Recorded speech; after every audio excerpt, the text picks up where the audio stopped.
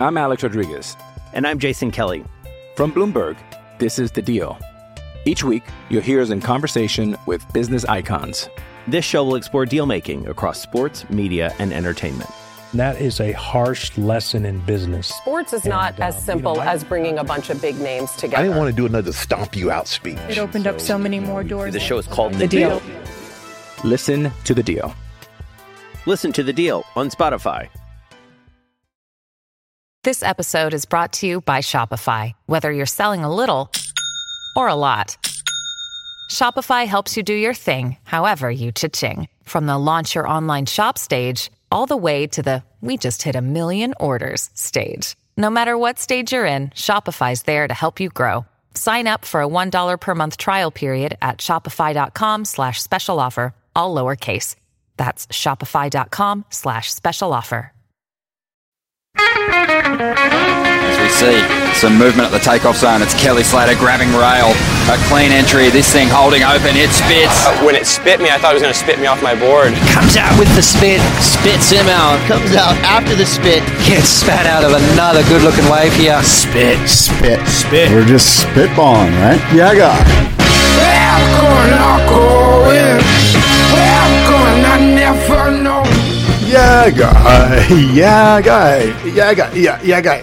Guy. Yeah.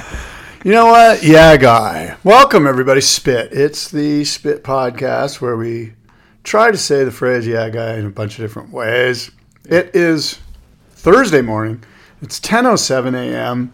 here in Southern California. We are broadcasting live from the Surfing Heritage and Culture Center Library and Conference Room. And I welcome the host of the show, David Lee Scales. Good morning. Co-host. Thank you, though. Thanks, Scott. Good to see you again. And welcome back to you. I would argue this is no longer the library and conference room. This is the podcast studio. Is it? I'd say so. What happened to the camera thing? Are you over the camera thing? Or January. I'm into the camera thing, actually. Yeah. It's a matter of workload. Like getting the cameras kind of not that big of a deal. Yeah. Setting them up, not that big of a deal. What are we going to do with that file once we're done recording? It's a nightmare. Post-production. We used to do it at Surfer. I have all of the Surfer ones. We filmed them. Yeah. And I have them. But I do know that the post-production was a major. And we didn't even do any post-production. We just took the file and put it online and said that's it. You know, so we didn't have an opener or anything. That's the thing. I'd like to do it right if we're going to do it. So one thing would just be to take a stagnant camera angle and post it on YouTube. But I think the right way to do it would be 3 cameras. So one tight on you, one tight on me, and one stagnant wide shot. And then just cut in between those shots as someone's talking. Ideally, you would then be able to cut away to footage that we're talking about if we can sort out that licensing. But even without the footage, if it was just us talking, it would be worth doing with the 3 camera angles. Cutting all that in post-production will take a lot more time. It'd be better to get somebody here who can cut it on the fly and then just have a file when we're done, upload that. Even just uploading it and kind of tagging it correctly and disseminating, like sending it out to everybody and through social media would take a tremendous amount of time. Just the publishing part. You're absolutely right. So, and basically we're at this place where, or I guess I should say you are, I guess I am, I don't know, but you get to that place where you're like, you know what, we need funding. Like you're about to take the next step, and you need a full-time producer. Yep. And a full-time producer is going to be, you can get a young kid in here, 25 years old for, I don't know what the number is, but so that means that you're probably going to need, I'm going to say $50,000 a year to cover expenses, to cover his salary, that's assuming he's a full-time employee. And so you have to go, look, Vissla or whoever it is, I need you to step up now. This thing's going to blow up. You're going to put it on YouTube, obviously. It's going to go crazy. But it's kind of like the cart, the chicken and the egg, or the cart before the horse. Like who's going to man up here? Because we're going to need the egg before the chicken. Mm-hmm. And so I think that lifelong thing where you're going to need an investor or a sponsor or somebody that's going to see the vision and go, look, this guy's been doing Surf Splendor, the podcast network. You've proven growth. And now we're at this place where, like, jump on board with me. I'm about to take off. Yeah.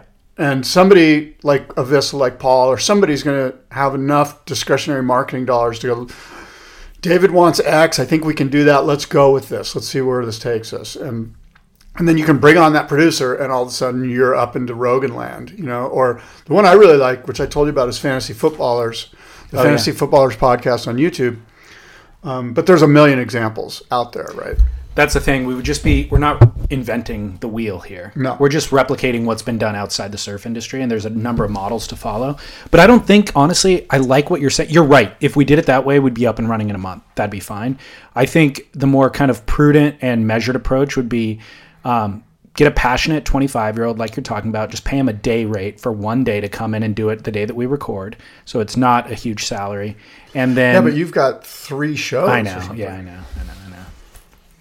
But then, I mean, if you chose one show, if you chose one show to do it with as a soft launch, yeah, that's true. So what I was thinking is, we have kind of outside surf industries now, dollars kind of coming in at a relative, a slow number, but still just using that incremental investment to then reinvest into somebody like that and the equipment, knowing that we can place more advertising on those shows and then just utilize the income that or the revenue that comes in to continue growing it organically. That feels safer to me. I think if you produce a visual sales deck that you can send out to your people, to your relationships, and go, look, you're going to be friggin' all over this thing. Yeah. Like, there's going to be a huge Vissla sign behind us, and we're going to be wearing Vissla clothes, and you know what I mean? Mm-hmm. You're going to get some people on board. Yeah. And I'm sure maybe Eric and those guys over there would be into it. Yeah. I don't know. Yeah. Well, they're getting a lot of play on this show today. They are. I know. At any rate, you listen to, speaking of things that have nothing to do with surfing that we catch up on. Yes. You listen to Dolly Parton's America? Oh my God, dude. I'm fully into it. It's good. Huh? I'm fully caught up. Are you? Oh yeah. I'm waiting for the next episode. Me too. Dollytics. Dollywood. How good is that? It's great. Dollytics. It's awesome. Yeah. It's really good. Yeah, I like it too. Yeah. They do a good job. That guy does a good job. It's interesting finest. The way that he runs around with the camera on and he goes, right now I'm running down the stairs, or like he'll kind of like tell you what he's doing, or the sounds that you're hearing, like he's Did you ever listen to Radiolab? No. That is that's his original show, and he got like the MacArthur grant to do it. Like, he started doing it out of WNYC, and it was early days, like when you were starting podcasting, like one of the first podcasts, and it was so good. He focuses a lot on just audio production, layering in all of these sounds that he's grabbing off the street and stuff. And then even doing sound design, like scoring episodes, like hiring a band or a choir to come in and like score a section of the episode. And so we got the MacArthur Fellowship, where they're just like, here's a grant for you to just kind of pursue your art's work, your art. And so we did that, was able to invest in Radiolab, and that's become like a really, really good and popular early pioneer of podcasting. What comes to mind when we were talking about post-production is actually pre-production, which we don't do very much of at all. But for instance, like, we're going to talk about Jack Robinson today, right? And there's a ton of stuff out there of him speaking from his last victory, where if you had a producer, you'd be like, okay, let's cut to that bit. And we would literally listen to Jack going, beers on me, or whatever he's going to say after his win at Sunset. Or you might hear from Zeke Lau going, that was lame, or whatever you're going to hear. All that pre-production stuff is another example of the quality going through the roof. Create a package. You'd create a 3-minute introduction package that gives Jack Robinson's backstory with all those audio clips that you're talking about. And the thing is, he's been on camera since he was 7 years old. Yeah. So you'd have so much stuff to pull from.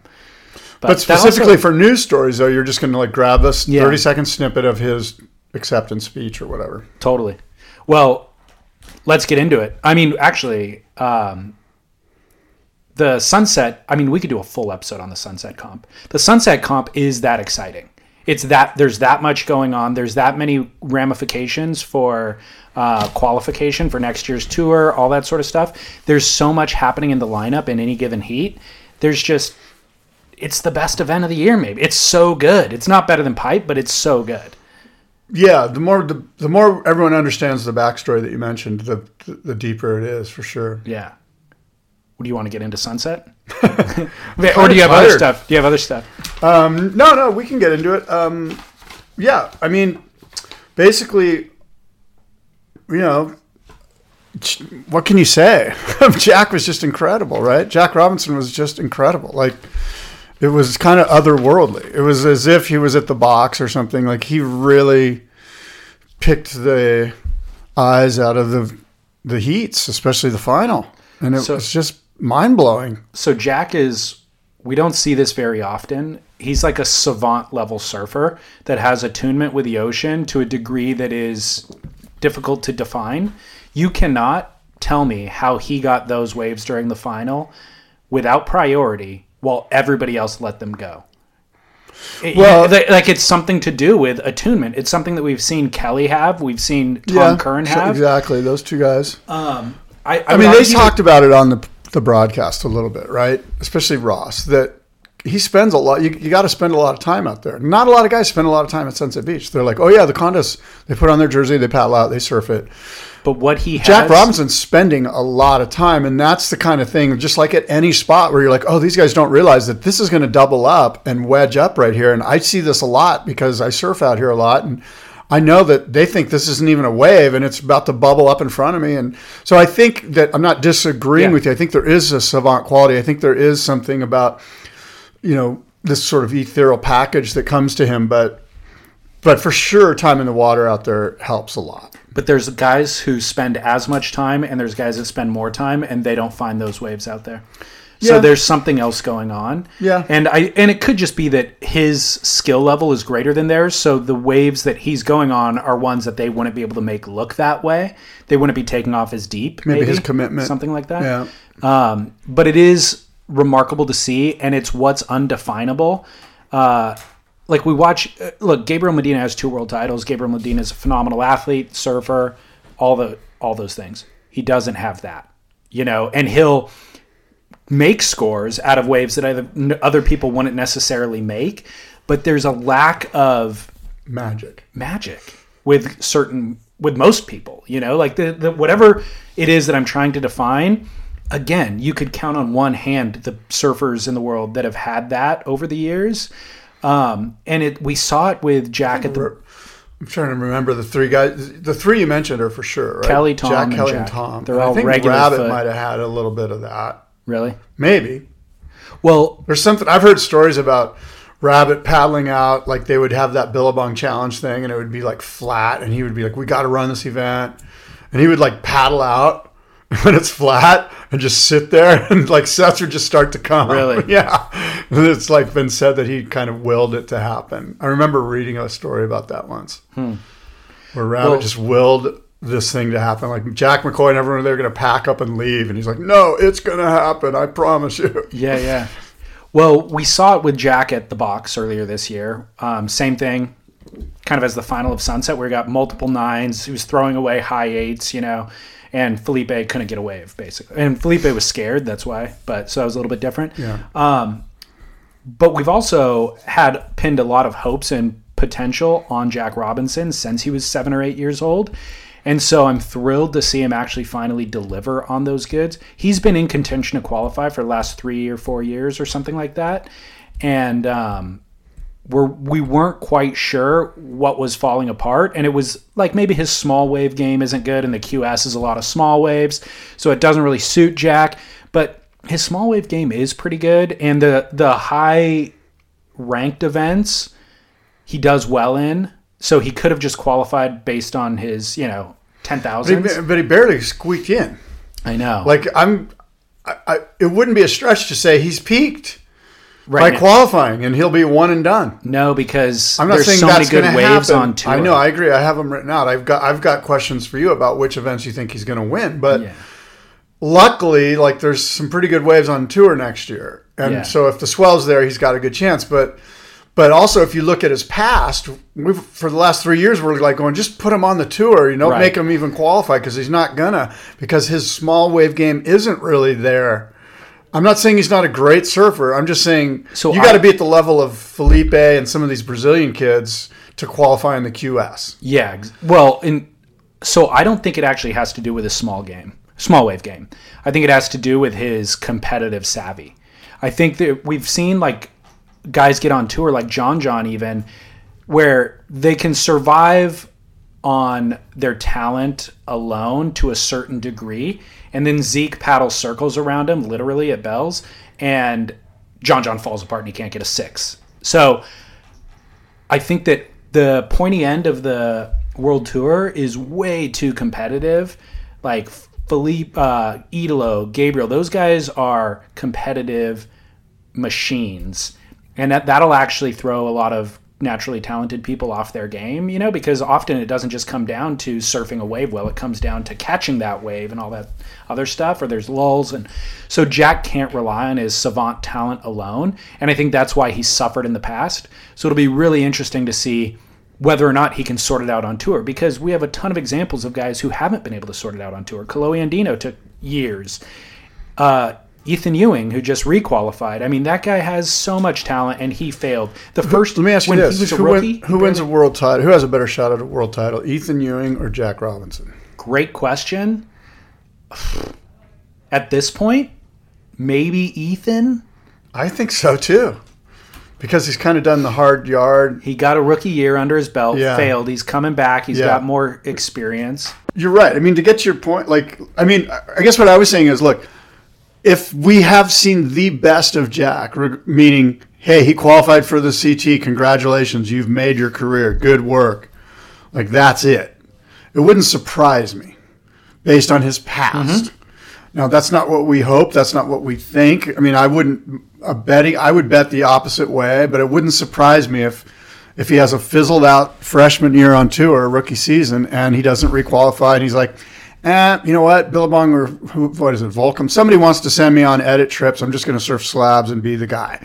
And I'm going to surf in, the Tasmania event and whatever. You know what I mean? He'll just be Jack Robinson for like 8 years, and I'll just do edits on him. And that I could see that happening. I couldn't. I feel like he has a desire to be a world champ. I'm not doubting his desire. Yeah. Well, what bodes well for him from a competitive standpoint is how cerebral he is. He's calm. He never seems flustered, Like in post-heat interviews with all the attention that he gets, he still feels very humble to me. And he doesn't seem bothered or excited. And when he loses, he doesn't seem bothered or excited. He's just kind of very moderate. And I think that will serve him well competitively. Yeah, so. I would agree with that. So next year on tour, what are the events that you think he could win? Well, Margaret River, his home event. I've got that down. Obviously. G-Land. Right. Chopu? Yeah. Pipeline? Yeah. What about J-Bay? I have J-Bay now. J-Bay's big.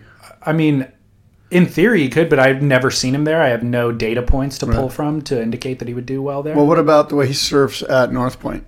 That's kind different. It's kind of J-Bay-ish. He's getting barreled and doing airs at North Point.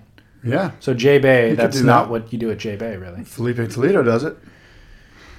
And even the barrel at J-Bay, it's not a throaty barrel. I'm just saying, it's a fast, rippable, hollow, high-performance right-hander. I'm going to go the opposite. I'm going to go first-round loss at J-Bay. Okay, good. Because actually J-Bay it's all about pacing, and you need time out there to sort out that pacing. We've seen a lot of great surfers go out there and not sort it out for years. Felipe imposed his own will on J-Bay and surfed it entirely differently. I don't think that's Jack's game. Has Jack ever even surfed J-Bay? I don't know, but I think Margaret's is... How did he do in Margaret's last year? I mean, to me, he just had this one moment at the box, and it was insane, and it was like kind of like what everyone remembers. But I don't even remember who won Margaret River last year. It was probably Idolo, or... Actually, it was John, wasn't it? Yeah, it was John. And by the way, Jack surfed beautifully at Margaret. I forget where he finished. I could look it up while we're talking, but so the main this break, is where we need a producer. The main break, you think? He surfed amazingly at main break. I remember him going right at main break, and I remember him getting kind of skunked for waves in the heat that he lost. But up until that point, surfing really, really well. And that's his home break, by the way. So, I mean, based on what you and I have kind of just fleshed out, Jack could win the World Tour next year. If he won those 4 events. If he won 3 events. Yeah. Tahiti Pipe and G-Land. Yeah, he could. I'm looking up. That'd be pretty insane. By the way, you probably saw this. I just saw this morning, but Jack Robinson, he won the event. He could have won the event with his 2 9s thrown out. With his 2 top scores thrown out, his 2 backup scores would have won him the event. That's crazy. Isn't that cool? That's so cool. He lost to Seth Moniz at Margaret River in the round of 16, which is round 4. But yeah, I remember him getting kind of skunked for waves. But you see what I mean? Like, it's kind of like you remember, like Margaret's to me is like, yeah, maybe. Agreed. I mean, I know it's his home spot, blah, blah, blah, but yeah, he rips the box. I mean, if I guess what I'm saying is if the entire event was held at the box, he would be the winner. Or North Point. Yeah. But because all of a sudden it goes to Margaret's main break, you're kind of like, nah, I could see him getting skunked. And sure enough, we have proof that. And I think that skunked is related to what I was talking about earlier, which is just heat strategy. So there's some controversy here. I know. And what's funny is I had this in my notes before Zeke posted his Instagram because I was watching that heat live, and when it happened, I just thought automatically that's an interference. It has to be an interference. And the commentators really didn't even they really didn't even offer that up as an option. I think one of them said it. The word accidental came out of Ross's. Yeah. Like it was all like, hey, it's cool. They're like, this happens. Accidents you know? happen in the ocean. I'm thinking that was avoidable, first of all. I don't think Jack... Do you want to explain what happened? No, you do it. Okay. It was early in the heat. Nobody had a foothold on what was going to happen yet. There was no real leaders, but Zeke Lau gets an epic wave. Well, before that, Jack got a wave, so he's on the inside paddling back up. Correct. So Zeke then gets a good one, gets shacked, and as is the case with Sunset, there's a lot of chandeliers and kind of bumps, and you don't kind of know if he's going to make it or not. So he's navigating it blindly, basically, and Jack Robinson is scrambling, paddling out towards the shoulder of the wave, but ultimately he's going to be right. He ends up being right where Zeke is getting spit out. So Zeke runs straight over Jack. Jack sees it coming a split second before Zeke hits him. So Jack bails his board. And it looks like Zeke kind of goes, there's maybe, let's say, 2 feet of distance between Jack and his board. The board being in front of Jack, kind of right in the barreling section of the impact zone. And Jack just kind of ducking underwater and pushing his board in front of him. And it looks like Zeke goes in that 2 feet between the tail of the board and where Jack ducks under. So Zeke is standing on his feet, exiting the barrel, runs over Jack, and falls is what happens. No interference is called. They both come up after there's a lot of commotion. Everybody's wondering if everybody's okay. The commentators are confused. The 2 skis go to help both guys. Actually, at first, they both have board damage. No one even really noticed Jack at first. They saw Zeke kind of get... And they're like, oh, that was weird. It was just a tough exit. Yeah. It must have been a bump or a lump that, and then there was some chaos. There was some skis going into the whitewater to pick up. There was an incident occurring. It appeared. And Chris Cote goes, hey, it looks like there's an incident, and Ross goes, oh yeah, I hope no one's hurt. And we see the skis and we see people waving for boards, and then it's like, oh yeah, everything's cool. They're all safe and healthy. Luckily, nobody got hurt, and looks like they both have board damage. Correct. Yeah. And accidents happen, and that was basically the extent of the interference discussion. Before they could even really fully analyze it, Jack's out the back and gets a sick wave, and now that's the conversation for the rest of the heat. Yeah. And then Jack gets 2, 3, 4 more, and it's the Jack show, and nobody talks about this incident moving forward. Yeah. In my mind, so I don't think that Jack did that intentionally. As an end user, were you as caught up in his following rides, his 9s, his 9.6, his incredible surfing, the history that we were watching, or were you in the back of your mind during watching it, were you going, but what about the interference? Because I wasn't. I was like, I bought into what those guys said. I was like, yeah, oh well, accident, no big deal. Move forward. Like I didn't come back to this until I saw this thing that Zeke posted on Instagram. I got caught up in it too, and I did forget about the interference because honestly, I figured they know best. I go, wow, that looked like an interference to me, and I was concerned about it for the next 3 minutes. One, because I wanted Jack to win, and I'm like, shoot, Jack's going to get his score cut in half or whatever.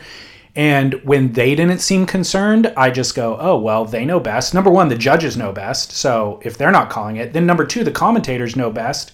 So if the commentators aren't concerned about it, then maybe I shouldn't be concerned about it. So I went along with what you're saying, but did add it to my notes to discuss with you prior to Zeke publishing that, thinking we should discuss this. This is actually, it felt like an interference to me. By the way, Jack, I don't think it was intentional that he would block Zeke's exit. No. But Jack could have avoided that situation. He could have paddled the other way. I've been in that situation before. We probably all have. And it's more treacherous for me as the paddler to paddle to the right into the impact zone when I could just duck dive kind of the barreling or before the barrel comes. But the guy's in the barrel. Like, it's his wave. I don't want to block his wave. So I would put myself in harm's way and take the beating because that's what you do. As a surfer, that's what you do. Well, a couple of things. First of all, it's such a dynamic situation as that thing's unfolding because this wasn't like a perfect backdoor pipe barrel or whatever. Like, it's sunset, right? There's, as you mentioned, there's warbles, there's sections, there's chandeliers.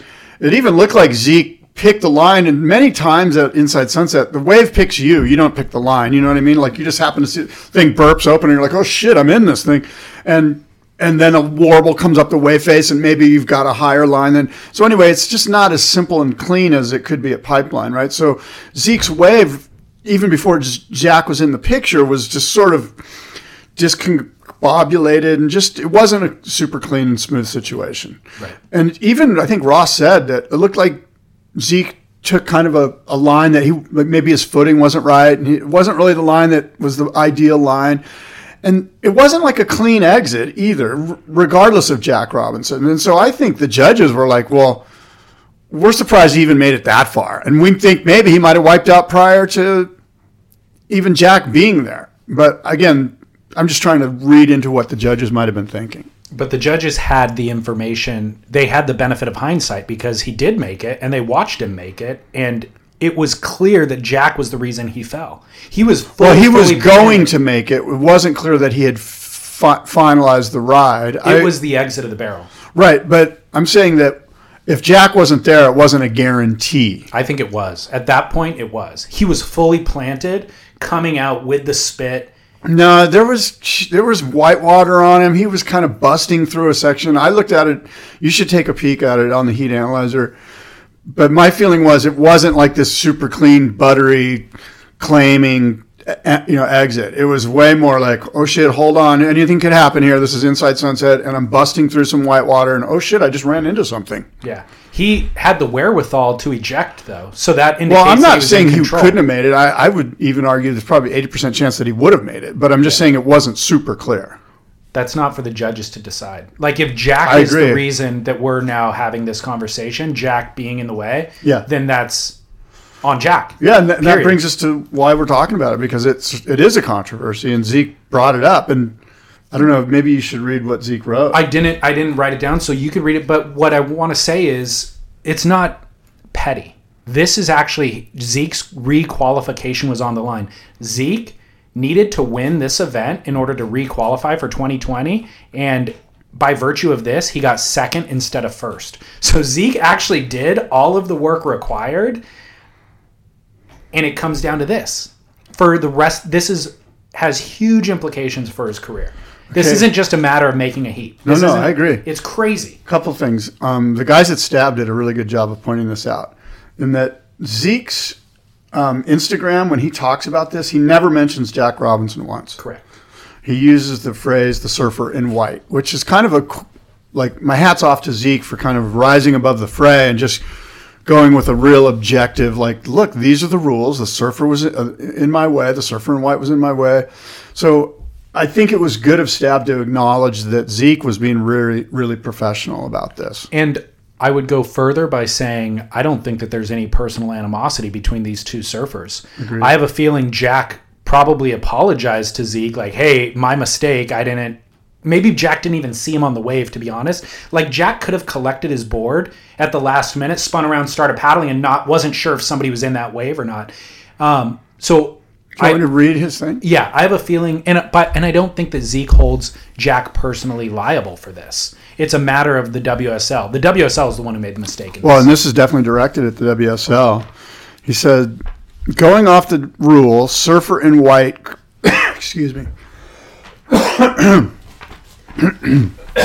It's contagious. Going off the rule, surfer in white could, and Zeke capitalized could, surfer in white could have gotten out of the way. From this video clip, you can see surfer in white has enough time to make a conscious decision where to paddle. Just so happens that the line he chose is directly where I drew my line to come out of the barrel, which is the only option that I had. The surfer paddling out has options to avoid the surfer on the wave. He should be in the channel, paddling back out. It should come down to who had priority over the situation. These two surfers are not equal in this specific case, and the rules should benefit the surfer on the wave utilizing priority. This ride would have been the first major score of the heat, but was deemed incomplete because the surfer in white chose to bail his surfboard, causing me to fall off, hindering the scoring potential of my wave, breaking my board, and leaving white with priority. How is it okay for the interfering surfer to gain so much advantage from a collision and an interference not be called? The highlighted Rule 168, Section 3 enables controversy and should be addressed. Thanks to everyone for all the supportive messages. Let me know what you guys think. Aloha. And that's what Zeke wrote. Zeke's entirely right. There is a rule in place that if you take that, apply the rule to the letter of the law, Zeke has been wronged in this situation. In your opinion, Scott, what can the WSL do at this point?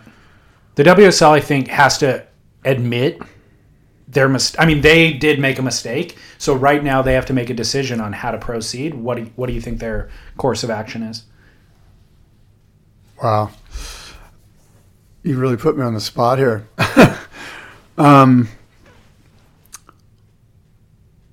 it's interesting, right? If they have two choices. They can go, this is the way that we interpreted what happened. And based on our interpretation, what we did was correct. This was just an accident. And the actual rule book allows for some discretion in this regard. By the way, caveat, I don't know that to be the case, but I heard that on the broadcast. But Zeke just showed an example of there's no discretion in this case. Here's what happened. Here's the rule. No discretion. Yeah, I mean, there's always discretion because you're dealing with this dynamic situation. It's never black and white. Because it's not a sport. Well, no, it's an athletic endeavor of the highest degree. But so the WSL can either stick by their guns, basically what I'm saying. Option one is stick by your guns. Don't even say anything. Just be like, we already made our decision during the day, during the event. It was made. Like, no interference. Move on. Or they can review it and in their heart of hearts, all of them get together and go, you know what? We made a mistake. Let's put out a press release or however we do it and say, hey, we reviewed it. In hindsight, it was a mistake. And then how do you mitigate the damage this does to Zeke's career? Because this is huge. It's impossible to mitigate that. Well, you could put him on tour. No. You could take out number 10.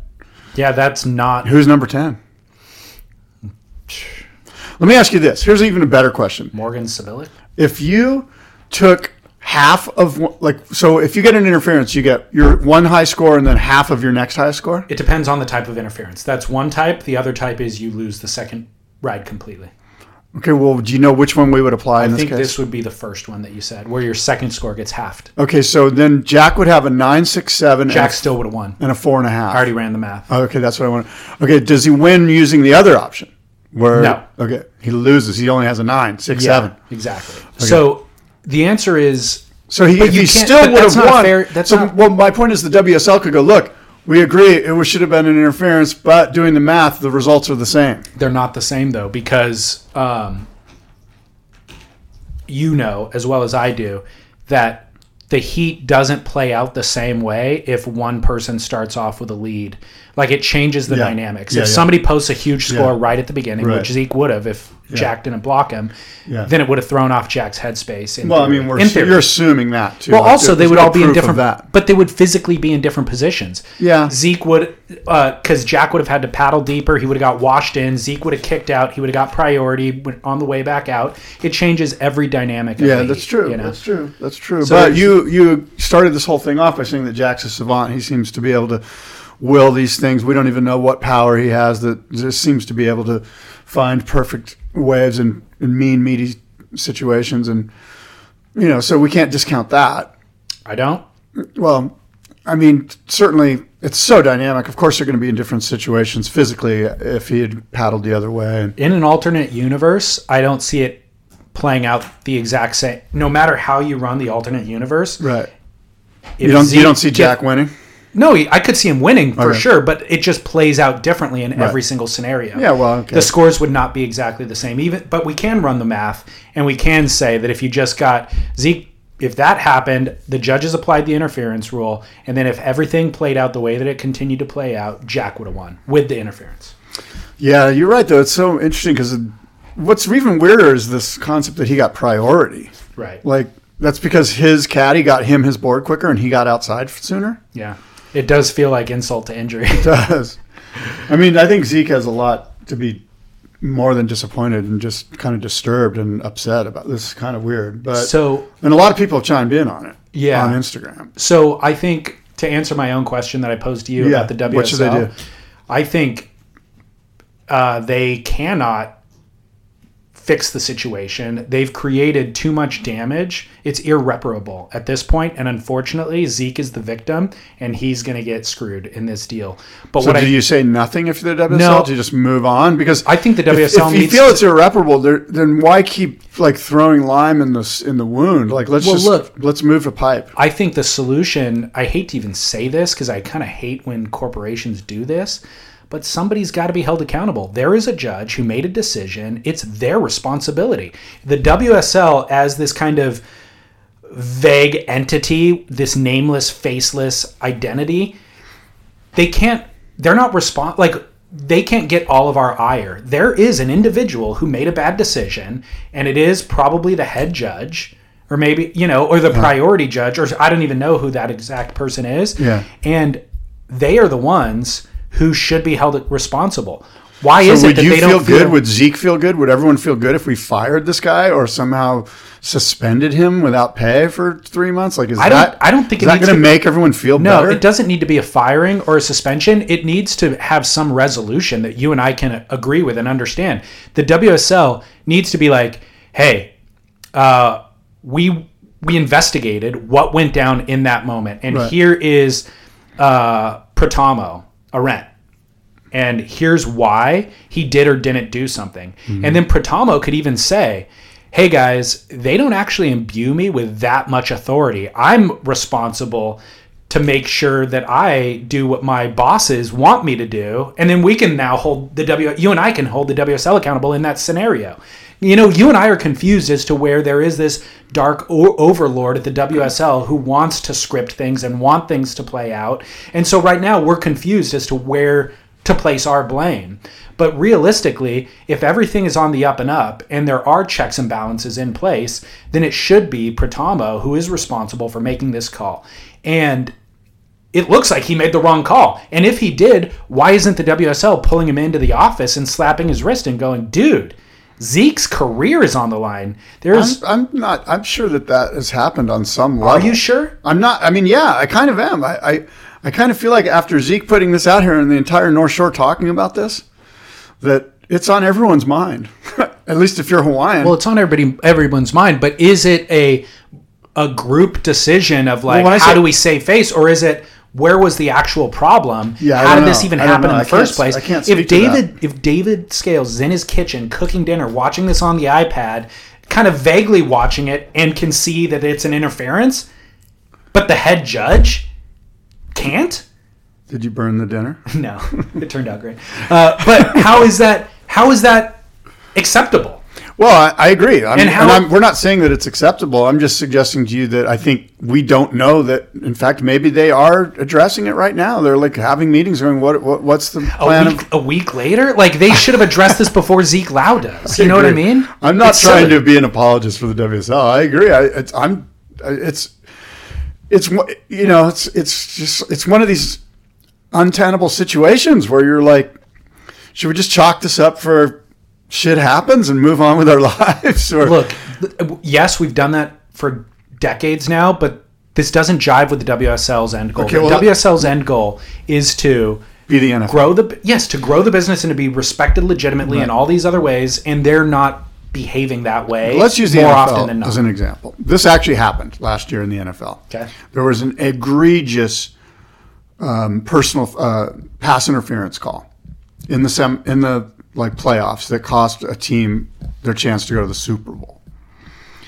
Everyone in the world saw it. It was like the big talk on all the sports talk. It was like everyone was talking about it. It was an obvious pass interference that was not called.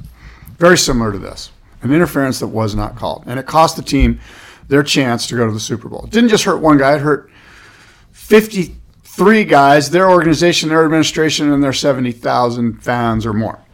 Way more. Way more. Yeah. And what did the NFL do? They went, oh, shit, we messed up. And they addressed it in the offseason. They implemented new procedures. They now allow for coaches to challenge pass interference if it's called or not called. In other words, if a play happens and you're a coach and you're like, that looked like pass interference, you can throw a red flag out there and have them replay it and look at it.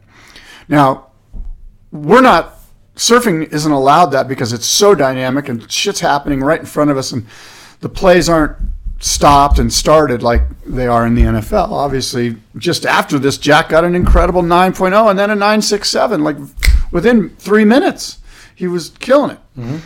So WSL isn't afforded that luxury. But the point is that the NFL did do what you're saying. They addressed it. It was in the offseason. It wasn't right away. I mean, right away, I think they might have put out some press on it, like, yeah, we're going to deal with it. You know, like anything to kind of tamp down the disgust. But so maybe that's what the WSL does. Maybe they put out a little thing that's like, hey, we realize we screwed up. We're going to implement a procedure so that this never happens again. It's unfortunate what happened to Zeke. We feel horrible. But again, see, now you're getting into liability issues. Like you're getting into a place where Zeke could sue the WSL. As soon as the WSL goes, yeah, we were at fault and we've ruined your career, Zeke could be like, dude, I'm suing you. Like you just cost me. You just cost me my career. They did. That will happen. By the way, they did. Who did? They did cost him. No, I know, but I mean, my point is, if you admit guilt, in a press release, that opens up for Zeke's lawyers to go, guess what? We're suing your ass. Right. So they've got to now get their lawyers in there and go, okay, how do we tiptoe around this? Yep. You know? So anyway, there's a lot to it. And a lawsuit could happen. Yeah. I could see a lawsuit happening. Yeah. This guy's entire career is pretty much gonzo. Okay. Will he grind on the QS again, or will he just hang out in Hawaii in November and hope to qualify for three events? He'd grind it out, I'm sure. Or I think he will. He now has to, and I think that he will in 2020. There's more 10,000s this year, too. So that's a perfect segue into my next line of questioning for you, which is, how do we feel about Zeke? Like, if Zeke, every individual surfer has their own brand to consider, especially nowadays with social media and all that sort of stuff. And does Zeke, he has a couple of marks on his record in terms of not just relying on his surfing to get through heats. He's often not requalified, and it comes down to Sunset, and he won Sunset two times. Didn't Kanoa and Igarashi get him through? Exactly. Yeah. And then it's kind of like he's relying on other surfers. If Kanoa makes a heat and eliminates that guy, then I get to qualify. So Zeke's whole career has kind of been marred by barely hanging on. Needing help from somebody else. But then you couple that with him paddling circles around John to win heats. Like, the optics for Zeke aren't stellar. Yeah, they're not black and white. They're not cut and dry. It's not. I'm sure that he's making enemies as This well as silhouette's he's not making going to be fans. the new emblem on the WSL badge. It is not. And I'm not against any of that. I kind of want to dissect it with you. Yeah. I think that at a certain point as a pro surfer, you do want to look at legacy, and you do, like Damian Hardman, when we say his name, we think tactician. That's not sexy. You know what I mean? It's like, whereas we think... He would probably say the same. Yeah, totally. And then we think... He tells a good joke. And then I say Sean Thompson, and you think ambassador. Right. You know? Right. And Tom Curran, style. You know? Like, where does Zeke land in the legacy conversation? And that's something for him to analyze for himself. I don't think his career has been deep enough to even land anywhere. I think in 20 years, if it stopped right now, and you said Zeke Lau in 20 years from now, you wouldn't be able. You wouldn't be able to put anything on him yet. But it's a great question that you asked, and you're right. There is a lot of drama around Zeke, and part of me is like, gosh, is this? If we believe in karma, is this just kind of karma coming back a little bit, or back from what though? From what did he do wrong? Some could argue that hassling John was kind of uncalled for. Yeah, I'm not saying that. I actually like Zeke in the same way that I kind of like Gabe. Like, it's good to have some kind of guys that are kind of like bulls in a china shop a little bit. It's good for you and me. It's good for the brand. It's good for end users to have conflict. Of course. It's good storyline. If everybody was Nat Young, we'd be like, dude, let's just go watch bowling or something. Well, I guess what I'm curious about is is Zeke a bull in the china shop? I don't think Zeke. I think that there's a little racism happening where. Whoa, guy! I do. Bringing the ism. I mean, I do. Let me explain why. Zeke is a strong, like a intimidating figure in terms of physical aesthetic, and he's got tattoos, and he's buff, and he's taller, and he's bigger. But I've never seen him actually do anything aggressive, other than the paddling around John, and his surfing's aggressive, but I've never seen him. He's always been a gentleman whenever I hear him in his post-heat interviews.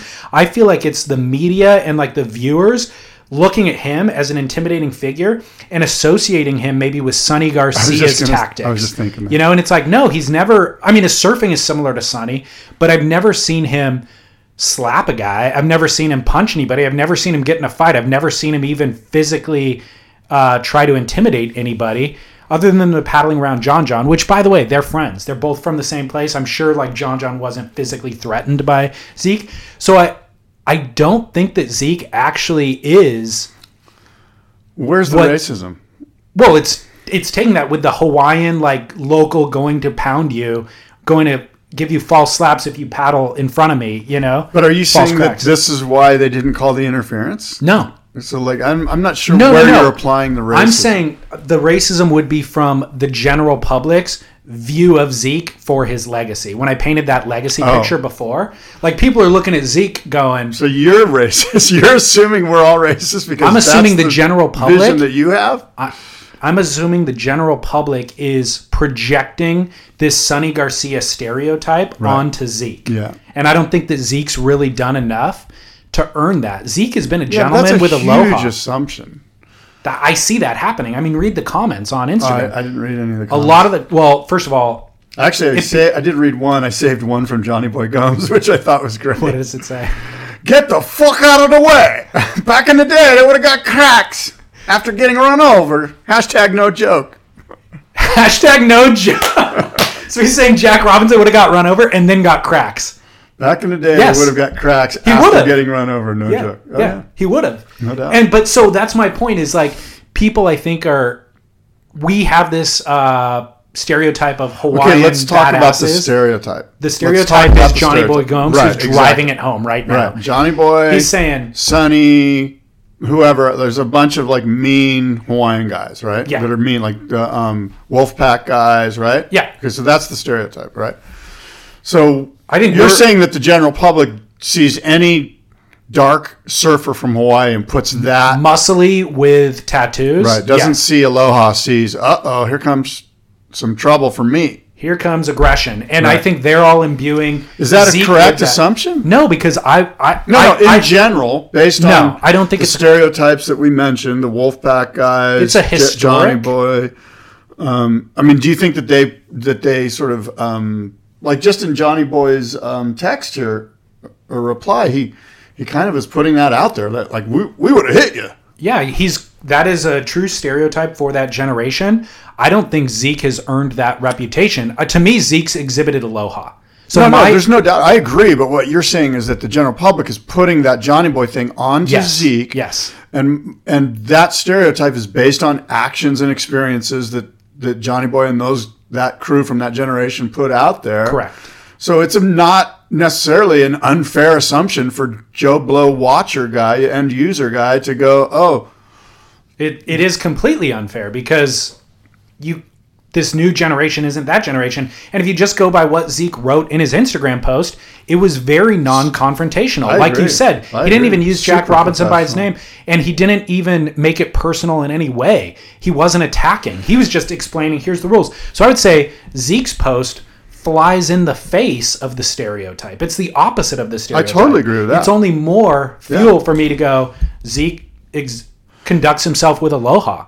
So you're saying that the replies were racist based on their own experiences with past generations. I would say it was pretty surfing. Strictly divided between Hawaiians, which were saying exactly what you just read, going, yeah, you're right, this was ridiculous, and they all took Zeke's side. And then non-Hawaiians basically were saying, this guy's a complainer. This guy needs to shut up. You can't, who cares? Yeah, you got aggrieved. Suck it up. That's what happens in life. It was pretty clearly divided. Well, Zeke did do a really good job of a professional Instagram that was thought out.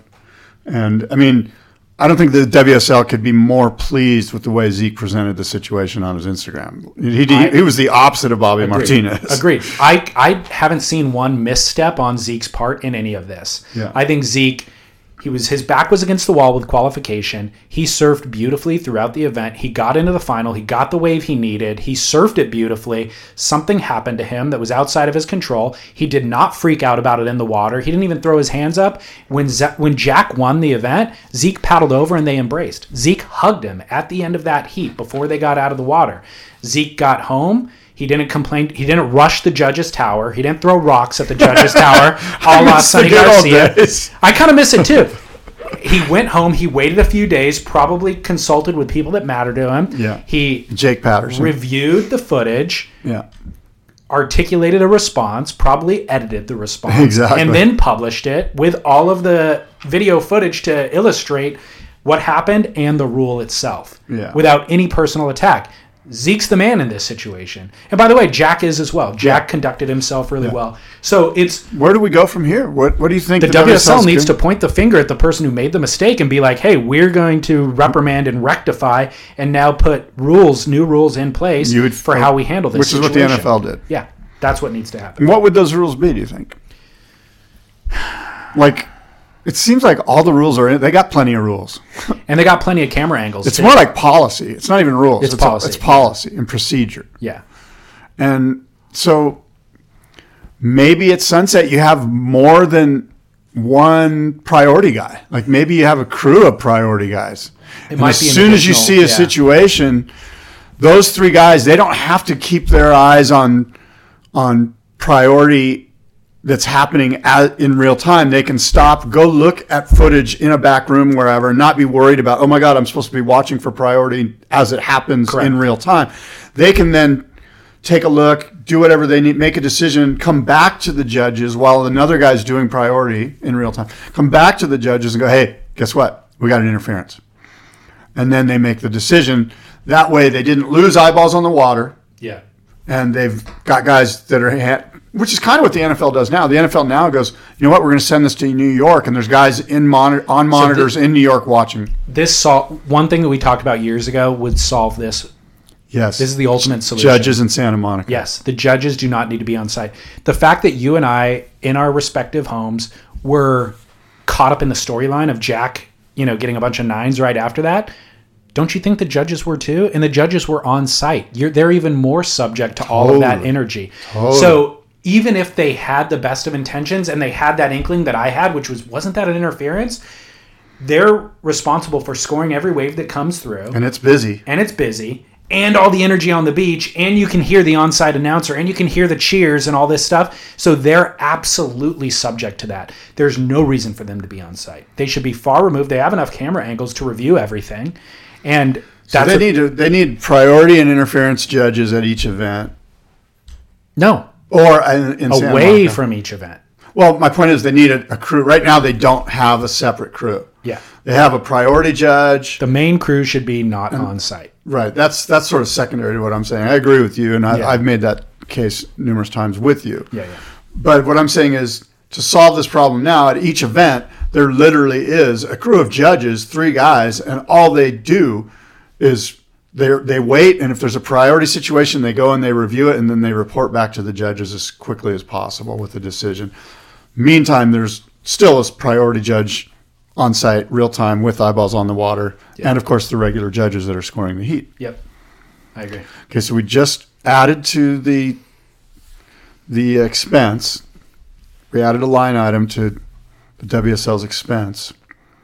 I don't know. Maybe it reduces the overall expense because there's no T&E with sending those people around the world all the time. Well, I'm okay with. I mean, the line item has to be there. Like we can't be worried about expense, but I was going towards that place that you just went, which is guess how we solve that expense. Yeah.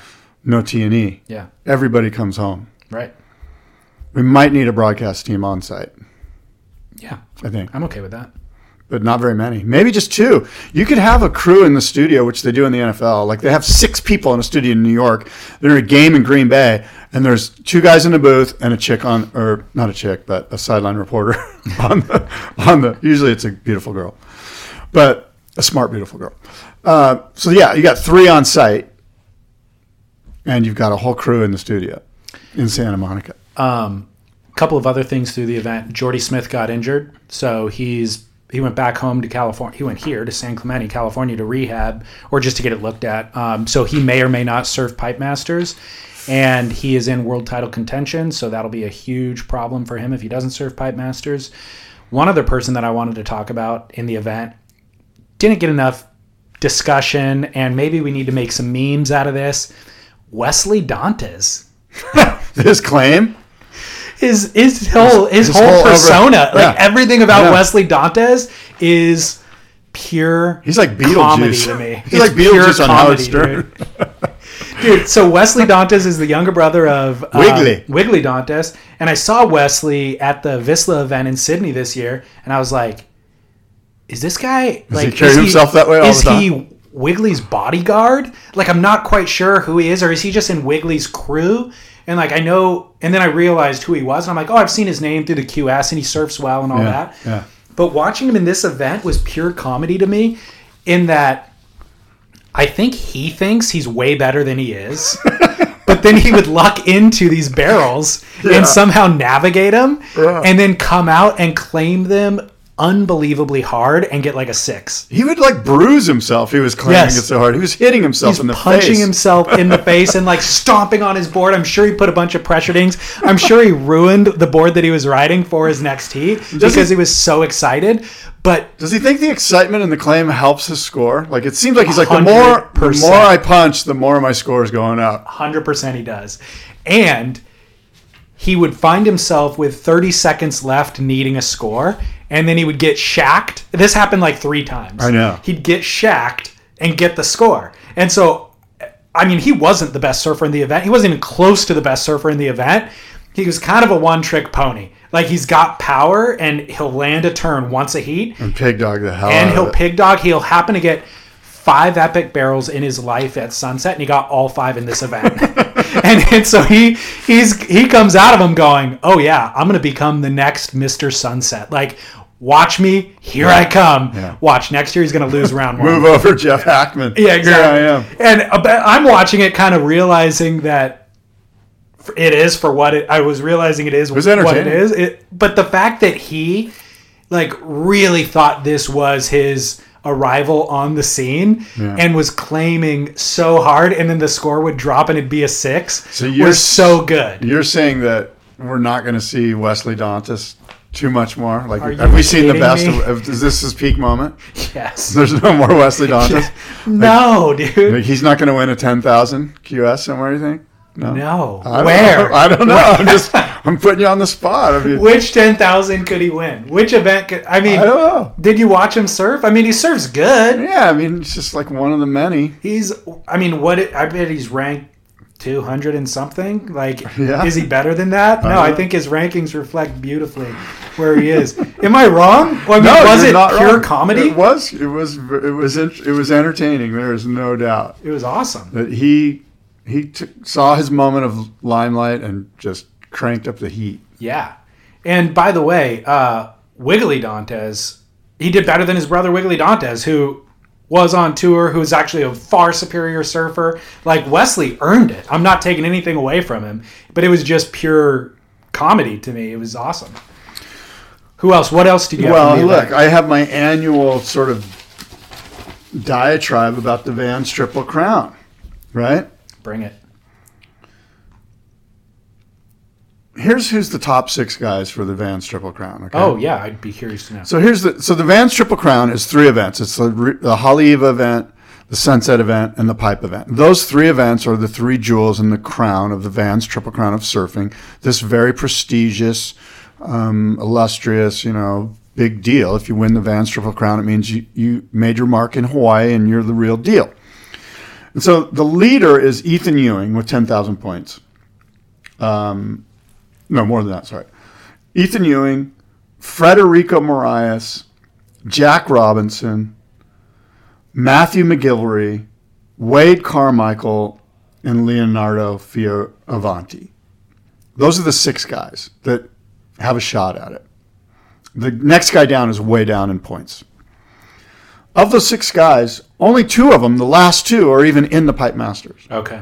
So this is my annual sort of beef with the Vans Triple Crown. Yeah. They need, and they have needed for a long, long time, to rethink what the Vans Triple Crown is. This happens every single year. And how do you expect us, David and I, and the rest of the viewers to buy into the legacy of this, supposedly great thing to be the winner of the Vans Triple Crown if it's obviously broken? Yeah. And I think it's broken. It's been broken every year. I have the same rant. Jack Robinson could win the Vans Triple Crown, but he's not in the Pipe Masters. I have a feeling they're going to grant him a wild card into it. I agree. They have to. I've been looking. I think they need to. I mean, that's a no-brainer. But Matthew McGillivray, he's only 500 points below Jack Robinson. There's no way they're granting him one. No. From South Africa, no one even knows. He already flew home. Ethan Ewing, who deserves one. Deserves? Because he's the Triple Crown leader? Yeah. Yeah. He's not on the CT. No, he just qualified. Right. So he'll be on 20. But he's not going to be able to win the Vans Triple Crown. Right. Or maybe he is. Maybe that's the other thing. Maybe all these guys can win it without even being in the 3rd event. But they have a lot less likely chance without the 3rd event. So yeah, you're right. It's broken. Frederico Moraes is in 2nd place. Yeah. He's not going to win the Vans Triple Crown. Nope. And so he has in the past. Yeah. It's a bummer that it's broken and nobody really deals with it. And they always do it. This is how they deal with it. They're like, well, there's usually 1 or 2 guys that are in the running by the pipe and we'll slide them in. Exactly. Well, this year there's 6 guys. Yeah. 4 of them aren't in it, and they're the 4 leaders. Yeah. The bottom 2 guys, the guy's got 9,000 points. Leonardo's got 9,000 points. Yep. 3,000 points below Ethan Ewing. Yep. So it's always a problem, and they always just sort of like go, oh, well, it is what it is. Nobody cares. But I'll tell you who cares. These 4 guys and their careers. Mm-hmm. And I think it's lame. It is lame. And it needs to be addressed. And so here I am waving my... And I don't know how they would do it. It's a tough one. Now, there are trials. A lot of times they're like, well, we'll put those guys in the trials. But guess who's not in the trials? Wade and Leonardo. They're on the CT. They're seeded into round 1. So it's kind of not fair. So and I'm not even sure these guys are in the trials, by the way. I looked and there was no trial seed. A seeding hadn't been. I like how you spelled Leonardo. Yeah. That's his name, Leonardo. By the way, the solution, which I will then argue against in a moment, is anybody who's in contention for the Triple Crown, or like the top 5 guys, let's say, who are in contention for the Triple Crown, get a berth in the Pipe Masters. Full stop. Except the argument against that is, why do you have to make all these special accommodations for Pipeline that you don't have throughout all the other events in the year? Because, by the way, there's 32 guys on tour who are vying for their rankings and all this sort of stuff throughout the year. Why should in the final event they have to deal with all of these new circumstance? So I kind of don't agree with that, even though that would solve the problem. Man, WSL has a lot of messes to clean up of precedents that have been made for the last decade. My feeling is they won't do anything. They're just going to do like they've been doing forever, which is like, nobody cares. And really, that's the thing is that you and I have been saying, you've heard me say this. Last year I said this to you. We want to care about the Vans Triple Crown, but it's really hard to give a shit when you're not even like figuring it out. Yeah. Now, what about this option? What if you make the final jewel the Volcom Pipe Pro? Now, Vans and Volcom aren't going to be too stoked on that. Maybe, I don't know. So, that allows all the QS guys to surf in it. That's perfect. But so the Billabong Pipe Masters isn't it still takes place. It's just not the Triple Crown event. It's not the third jewel in the Triple Crown. Perfect solution. The third jewel is and then what's cool about that is it makes the Triple Crown spread out throughout into like the end of January, right? Don't they run the Volcom in like mid-January or even into February, I think, sometimes, right? So the third jewel could be the Volcom Pipe Pro, and now you've spread out your marketing about the Triple Crown even longer, and you've solved this issue. Yeah, Look at me. You solved it. I solved it. Doug Palladini, take note. What's that? Did you just think of that right now? No. Yes, I did, actually. By the way, Wesley Dantes is ranked 33rd on the QS this year. So dude's qualifying. Congrats. He's going to be on your fantasy team. I know it. He's definitely not, but he's definitely not qualifying either. But congrats to him. Look, we went over these world title implications. I don't know if we need to go over them. We're going to hear them when we watch the pipe event. But basically, Idolo needs to win pipe, and he wins his world title. And if Idolo finishes second, Medina and Felipe will need a first to claim their title. Idolo needs to win pipe? If Idolo wins pipe, he wins his world title. Right. If Idolo finishes second, Gabe Medina and Felipe Toledo would need to win to claim their world title. And then everything. If Idolo places third, Medina needs a second. Toledo and Jordy Smith must win the event. Yeah. So basically, Idolo has the only guy that owns his own destiny. And Gabe needs to finish essentially a heat ahead of him throughout the earlier rounds in order to beat Idolo, basically. So, like, if they lost... Idolo can get fifth, and Medina would need a third. Exactly. Yeah. So that's exactly what it is. Gabriel needs to finish a heat ahead of Idolo. A heat ahead, yeah. Yeah. And the forecast models are looking good. Are they? For pumping pipeline. I knew I could rely on probably the second day of the waiting period, the 9th and 10th, I bet we see it run. And it's going to just continue to pump. Like the North Pacific is pumping, and the waves have been pumping here in California. I mean, I've been surfing hard. Isn't it nice? Yeah. It's so, and I love the crisp mornings of like autumn. I always forget, except now it's like the water's warmer than the air. Now it's kind of dropped a little bit, but I love when the water's a little bit warmer than the air. So it's early morning. You're kind of dreading getting changed and all that. And then you get in the water and it's actually really nice. Conditions are clean. I've been wearing my 4.3 Need Essentials. Me too. I transitioned into the 4.3. Mine's from like 2 years ago. I'm still wearing it. Wow. You know what else I'm wearing? I spent the... Some sort of spray or manscaping thing? Or Yes, and... I spent the... What's going on with manscaping, by the way? Have you been manscaping? Are they still our sponsor? No, but have you been manscaping? Why not? Well, because you never used the product and talked about it. No, it's not me. It is you. Shut up. Yeah, they listen. They're like, that guy doesn't even use it. No, I've been using it. Have you really? Yeah, I've been taking some gray off of the middle of my chest. Oh. Right here. Have you? Yeah. Okay. Well, good for you. Yeah. See if they'll throw you a few shekels. Manscaping bailed on us, huh? No. I spent the holiday in Big Bear. I saw your pictures on Instagram. I'm gonna hit it again this week. I'm gonna go ski.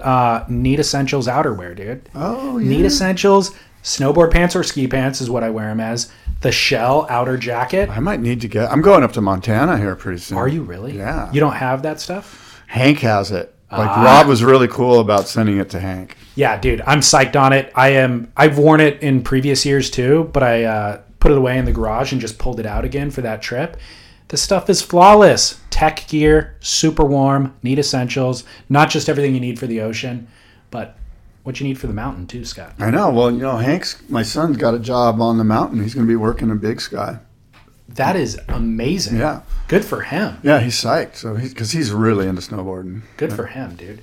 Well, when you watch those Neat Essentials films like Torn Martin and Laurie Towner going to the North Atlantic, Norderlund was the film last year. That's the gear that they're wearing in the snow. I mean, obviously they're wearing the wetsuits too, but that outerwear stuff, that's all Neat Essentials as well, which you and I have not talked about nearly enough. So neatessentials.com. Well, I'll Neat Essentials this.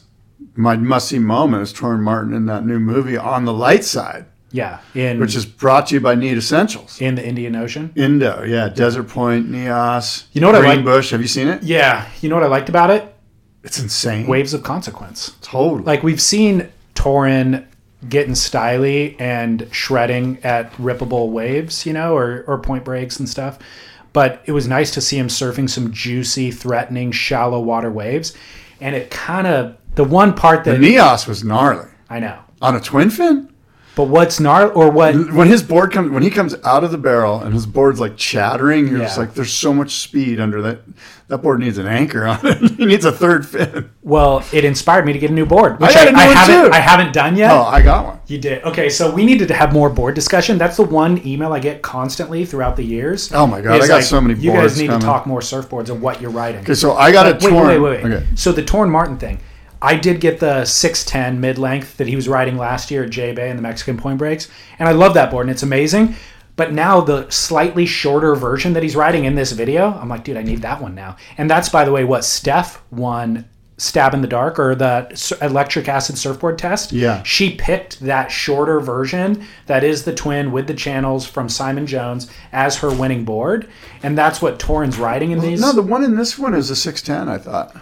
There's a few of them. There's a few different boards he rides, but I saw a 610. I think at the beginning when there's a board floating in a pool or something. Okay. Or in the water. Well, he is riding the shorter one as well, and the shorter one I'm looking at going, dude, that thing is what I need.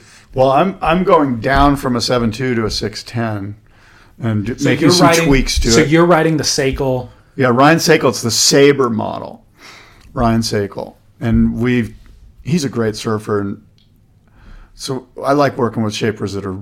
I mean, I like all the shapers, but it's fun when he and we see eye to eye on like how we want to surf, basically.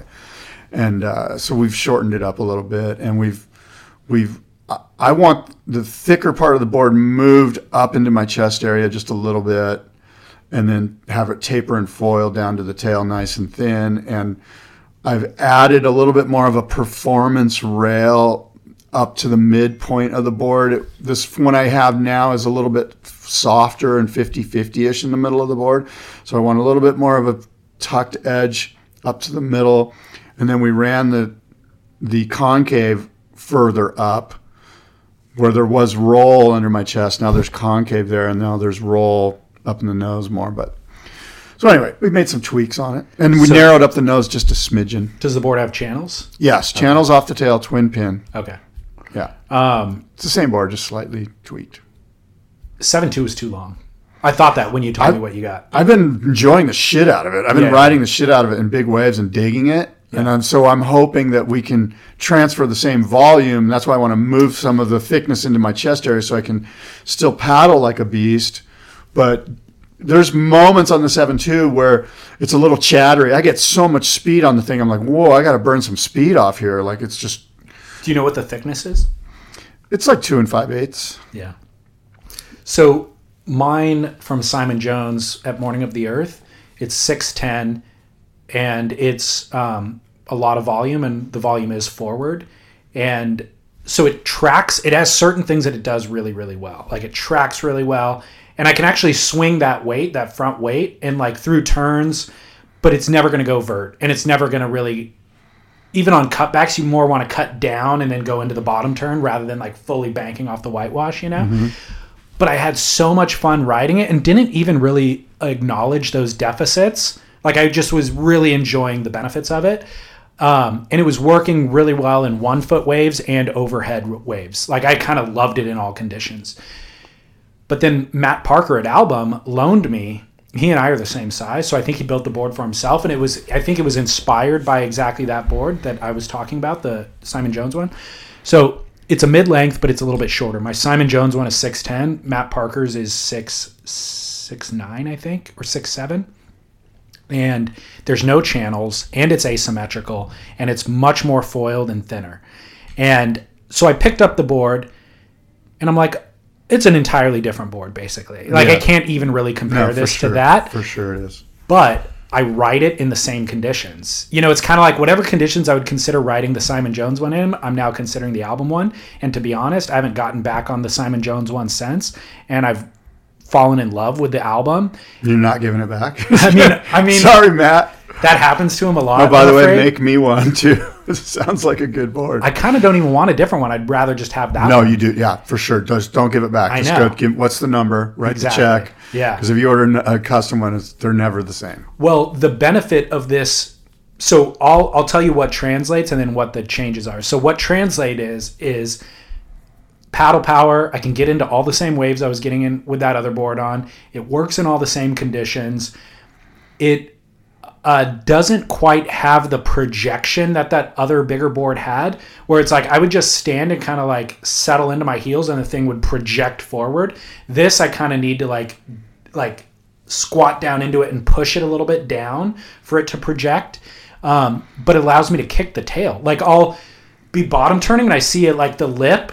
I wouldn't even think about hitting on the other board. This, I can actually aim it and it goes vert into the lip. And then I notice the tail like kicking through it. Because it just has. Does it have future boxes? It does, yeah. You know what I'm going to suggest, just as a test? Yeah. What kind of fins does it have? Large True Ames twins. Okay, what I'm going to suggest is you get one of those future Rasta keel fins. Okay. And put it on your toe side. Okay. So it's a and just smaller keep the same fin on the. No, it's bassier. You know, it's a yeah, keel. it's more bass. Yeah. Yeah, it's you know, it's like. Okay. It's a keel fin. I have one. Yeah, I'm sure you do. I have. So I wanted to get. So put one of and leave the other fin the same. Yeah. Okay. And just see what happens. I like it. And report back. Okay. It might be a nightmare, but yeah. Because you have an ASIM, like let's just do ASIM. Like you don't need the same fins. Yeah. Yeah. But I love the zing that this board has. Like the zing is the difference. Well, the reason I said this, and I'm sorry to interrupt, but I'm just going to tell you, I'm going, let's get more bass because you're not getting the same projection you were getting out of the Simon Jones board. So a little bit bassier toe side fin is going to give you more drive. But when you do that, you're going to get that same zingy pocket turn off of the heel side fin because it's not as bassy of a fin. So you're going to get that and that. Yeah. And it's ASIM anyway. Perfect. I like it. And thank you for talking me through it. Yeah. I had a moment on it where there was a kid like playing at the end section of the wave. Like I was on the inside, surfed away to the inside, and there was some kids in the water. And he was like, I went to hit the end section, and had I been on the bigger board, I would have kind of projected into him. And there was just a moment where as I'm hitting the section, I realized I need to actually turn this down and tight. And the board responded like that, like on a dime. As I'm mid-end section going, I should probably tweak this back a little bit so I don't put that kid in harm's way. And the board responded in a way that was like instantaneous, in the moment, full control, landed the maneuver away from the kid and was like, oh gosh, if I was on a bigger board, I might have projected towards him to make it too close for comfort. I probably wouldn't have hit him, but he would have been sketched out, you know? So I'm a big fan of the board. And by the way, big fan of the mid-length, dude. The mid-length, it kind of makes everything more fun. You know what? When you're middle-aged, mid-length is the new shortboard. I might be middle-aged. I might have transitioned into it. Look, we're 18 at heart, but we're 40-something in body. But not longboarding. You know, like we still want to try to rip. Hey, Scott, you know what we should do? We should take a quick commercial break to hear from our sponsors before we wrap up the show with the Honolulu Bay Comp, the Olympic qualifiers, the Duke and Kook, the must-see moment, my must-see moment, all that stuff. Spy? No. Who? We'll be right back after this.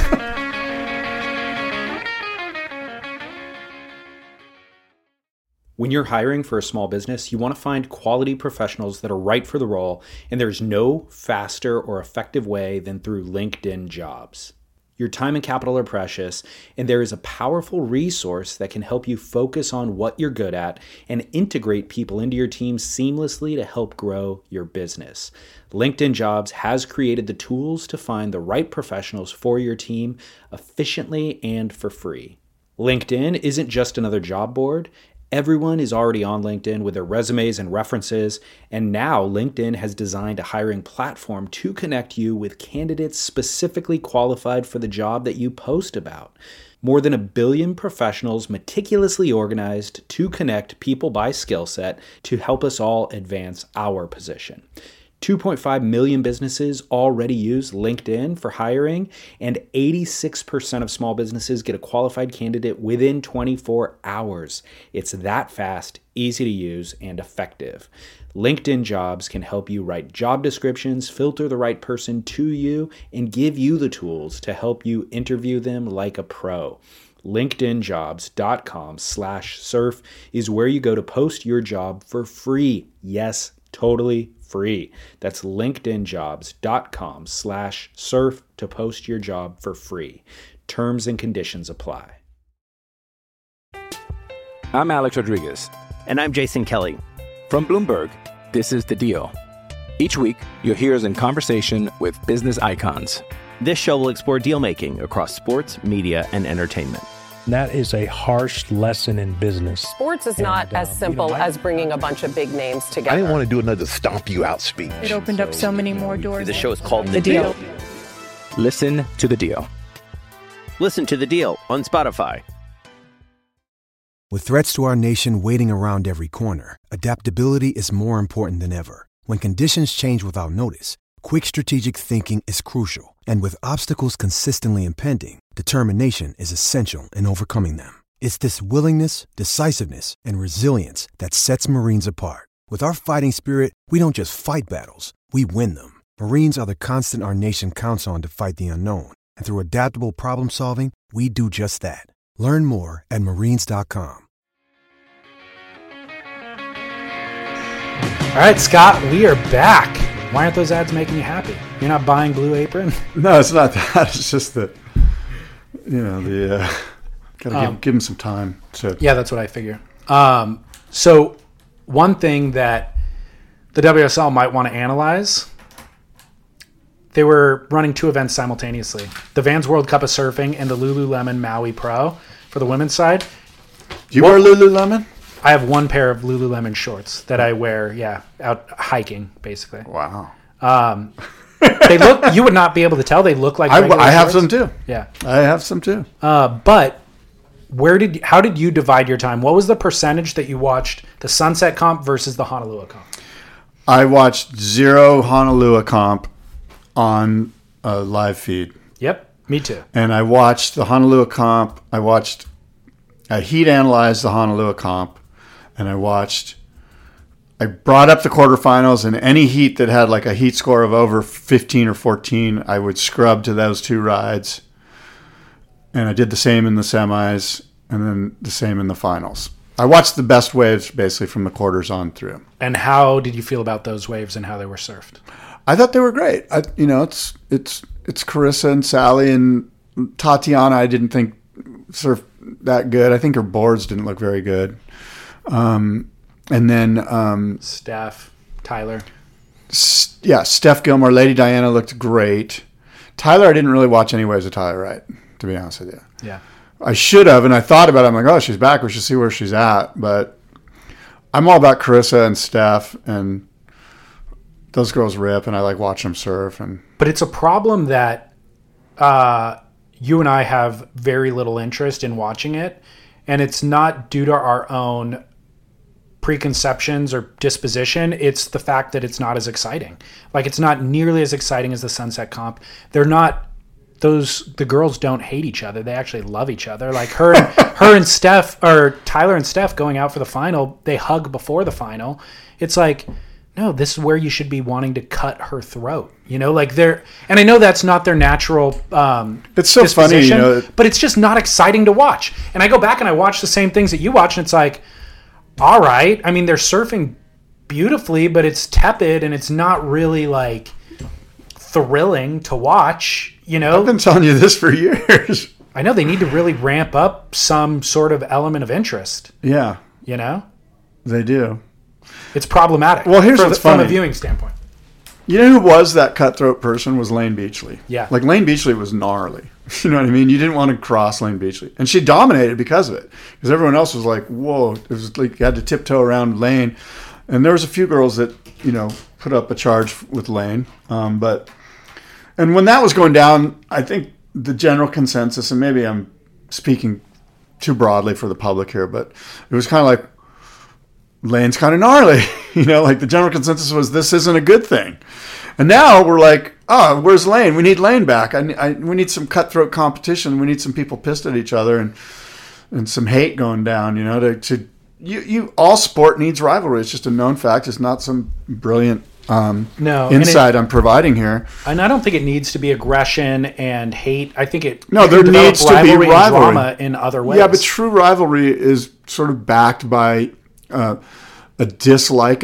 It's backed by ego. You know, it's backed by I want to win way more than you want to win, and that's an ego play. And when you have ego play, you're going to have ego clash, and then you get good moments. You know, and that's just the nature of sport. Well, I feel like Courtney Conlogue has that. I agree. I think Tatiana has that. I totally agree. Unfortunately, Tatiana hasn't quite lived up to my expectations. And by the way, I think Carolyn Marks has it too. Nobody's really. She's still like the cute new fresh kid on the block. But I think she's you know, she brings a lot to the table. And I love Courtney. I love Courtney. Courtney Conlogue to me is like she could kick your ass for sure. You know what I mean? Like, and so I dig that, and I think she's going to be good for the tour, and already is, obviously. But I mean, look, how long has Steph been on tour? And Carissa too, by the way. I remember interviewing Carissa at the Quicksilver Roxy Pro in like 2000. And she's still really young. She was 14 then. I know. That's the thing. Or even younger, maybe. She's like Jeremy Flores, where they joined so young and they're on for a decade, and then you hear their age, and it's like, no, they're 26, but they've been around for a decade, you know? And it's shocking. Well, and eventually, look, these girls, Steph and Carissa specifically, are going to phase out. If it's not next year, it's going to be the year after that. Carissa will be around for 5. I mean, you know, maybe. You don't know. Women are a little different because they've got this motherhood thing going on. A lot of them are like, it's time to settle down and have kids. And once you do that, you know, I mean, I don't want to speak for, look at Lisa. Who? Lisa Anderson. Well, I was going to say the tennis. What's her name? Who's the really rad tennis player? The really rad one? The sister. One of the Williams sisters? Yeah. Serena or Venus? Serena. She just had a kid and came out and just mopped up on everybody. Yeah. So I'm not saying the drive isn't there, but I mean, I can't speak to the motherly intuition, but usually when you have kids, you're like, okay, it's over. It's time to just focus on my children. And it certainly inhibits the women's side of the tour more than it does the men's side. Yeah. And so you think that Carissa's got a husband now, right? Yeah. And does Steph? No. Lady Di doesn't have a husband? She needs a husband. You want to hear a rumor from a year ago? It's not exactly news. I saw her with Spike Jonze, the film director Spike Jonze. Really? Yeah. Cool. Like at a movie premiere, like holding hands like Whoa. a year ago. She was like, yeah. That's pretty rad. Yeah, Spike Jonze is rad. Yeah. Like he's A-list. You know? That would be cool. But he comes from the skate world. So I think that was the connection, is he probably has a fondness for surfing. And, I see. So I guess what I'm saying is I think the women's tour is in a good place with Carolyn and Courtney and Tatiana, and there's probably a few others that I'm missing.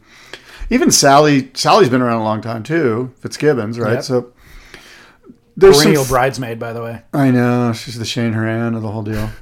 But you know, the women's tours, it's in a good place. But Courtney's going to help. I would love it if Carolyn and Courtney got into a little rivalry thing and where it was a real deal. Okay, so the one thing that I was looking forward to in this event was Lakey Peterson. Her too, by the way. So Lakey, really fighting for her world title and this, by the way, her Olympic berth also. And more birthing. Huh? She lost both BERTH. Oh. She lost like both. She lost both of those things early in the event. So it was going to be her versus Carissa, and Caroline was in contention too, but it was mainly Lakey and Carissa vying for the world title. And Lakey really needs to do better than Carissa in this event to gain some distance on her to win the points, and that'll shore up her Olympic qualification as well. Because if she doesn't, then Carissa will get it, or I'm sorry, Caroline will get it. Once Lakey was out of competition, I was like, that's all the drama. The drama's over. Now I don't really care who wins. And by the way, Carissa won her title early in the event. She didn't have to like go to the final. So as I saw those things happening in the news feed, I was like, I don't even need to watch anymore, because the one element of drama, whereas on the men's side, there's all these different dramas happening. The one element of drama and rivalry and contention and all that is out. Well, I'm out. So it does exist, and it isn't an aggression thing, by the way, for them. It was like, that was just a pure competitive rivalry. One element of interest is Coco Ho got bumped off tour. Really? Which is kind of surprising. That is surprising. She's a perennial. Yeah. She's a marketing gold. Yeah. And less surprising is Silvana Linema got bumped off. She's been bumped off a number of times. Who are the new girls that... I'm not sure. Yeah. I'm not sure. That says a lot. Yeah. If David doesn't know, he's really lost the farm. So, WCT men's editions this year? Yes. For 2020? Yes. Federico Moraes, Jadson Andre, Yago Dora, Matt McGillivray, Jack Robinson, which is the first new... He and Matthew McGillivray are new additions. Alex Ribeiro, Miguel Pupo is coming back. Ethan Ewing is coming back. Connor O'Leary is coming back. David Silva has shored up his requalification. And Morgan Sabilik would be the last contender. So there's that. Okay, go through that list again. Let me hear. Federico Moraes. Federico, don't need him on tour. Go ahead. Boar-Fest. Next. Boar-Fest. Okay, what's the next one? Jadson Andre. Don't need him. Love Jadson. Love Federico. Don't need him on tour. I've been against Jadson for 10 years. He's finally won me over. I want him. He's gonna not qualify. He's going to surf ugly. But look at 33rd, 33rd, 33rd, 33rd. Look at a fifth. And then look at 33rd, 33rd. He's going to throw himself over the ledge at chopes, at pipe. He's going to get injured once or twice. But in the big picture of things, what I'm getting at is I want to trim this tour down to 24 guys. Yeah. So keep going. Yago Dora. Yes, I want to see him. I'm on the fence. He hasn't. His potential's still not peaked. Correct. Matthew McGillivray. Okay. Don't know. Right. Don't know. Jack Robinson. Yes. Alex Ribeiro. No. Don't care. Miguel Pupo. No. Don't care at all. Ethan Ewing. Yes. Yes. Connor O'Leary. Yes. David Silva. No. Morgan Sabilik. No. I'm on the fence with Morgan Sabilik. I haven't seen him enough to know. So I think I said yes to 4 or 5 guys, right? Yeah. So now if you looked at the CT list, you and I could easily pick 15 guys that we don't need to see. Yeah. And we replace those 15 with 5 that we do need to see. Now we're down to around 28 guys. Yeah. Which is what it should be. Yeah. No more than 28. It needs to be 24. It needs to be a 2-day events. Yeah, I agree. A swell runs. One swell. Yep. Or I'm okay with one swell and then wait for the finals to be legit and a good swell. I like it. But whatever. By the way, side note, when we were talking about the women, why has nobody investigated Tyler Wright's absence for the last 18 months? And she comes back, makes the final, that is an absolute storyline, but also the commentators don't even reference where she's at, which makes me think they all know why she was not on tour. Yeah. And there is something nefarious or just dark that nobody wants to talk about. Where's Stab when you need him? This is why the surf industry is lame. Stab won't tell those. That's my point. This is why the surf industry is like, where's all the surf journalism? Where's the investigative journalism? Where's the Brad Malekians? So what in the hell happened to Tyler What's your Wright? thought? My thought? Yeah. She joined ISIS. She's a member of friggin' ISIS, dude. ISIS is all but disbanded, so that's why she's back. She's like got this new arm of ISIS. It's like the Australian women's arm of ISIS. Okay. Yeah. So I have no idea what happened to Tyler Wright, but I could throw out a bunch of conspiracies, but I'm not gonna because it's not very responsible to do that. But if you just throw the word conspiracy out there, everyone else will run with it. So Let me add to it. What do you think it is? What do you know? I don't know shit. I don't know anything, but I'm going to add to the conspiracy. Yes. All 3 of the Wright kids yes. that are on tour. Yes. They're all ISIS members. Have all disappeared. Right. Not under suspicious circumstance. Are they Jehovah's Witnesses or something? Not under suspicious circumstance, but definitely they've all disappeared in ways that other World Tour surfers haven't. They've all had excuses, and they're injury-related excuses, so maybe it's not an excuse. Maybe it's some gnarly family thing, like their father's dying or something, and they just don't want the public to know about it. But they were all at different times, too. Yeah, well, everyone had to take care of the father at a different time. They couldn't all 3 do it at the same time. Well, now I feel like a jerk. I'm just saying. Who now knows? I feel like a jerk for bringing it up. When you throw conspiracy theories out there, it could be the total opposite, where you feel like a jerk. Gosh. But what's your point? What are you saying? Edit this whole thing out. What's the deal? I don't know. I'm just saying there's something going on. Like, are they running for office or? No, I want to think it's nefarious. I want to. What would you? I want to think it's dark. What? Dig deeper. What's nefarious? What do you mean? 3 guys like that? They're all struggling with some emotional issues that are spinning their lives out of control, despite having all the potential and promise in the world.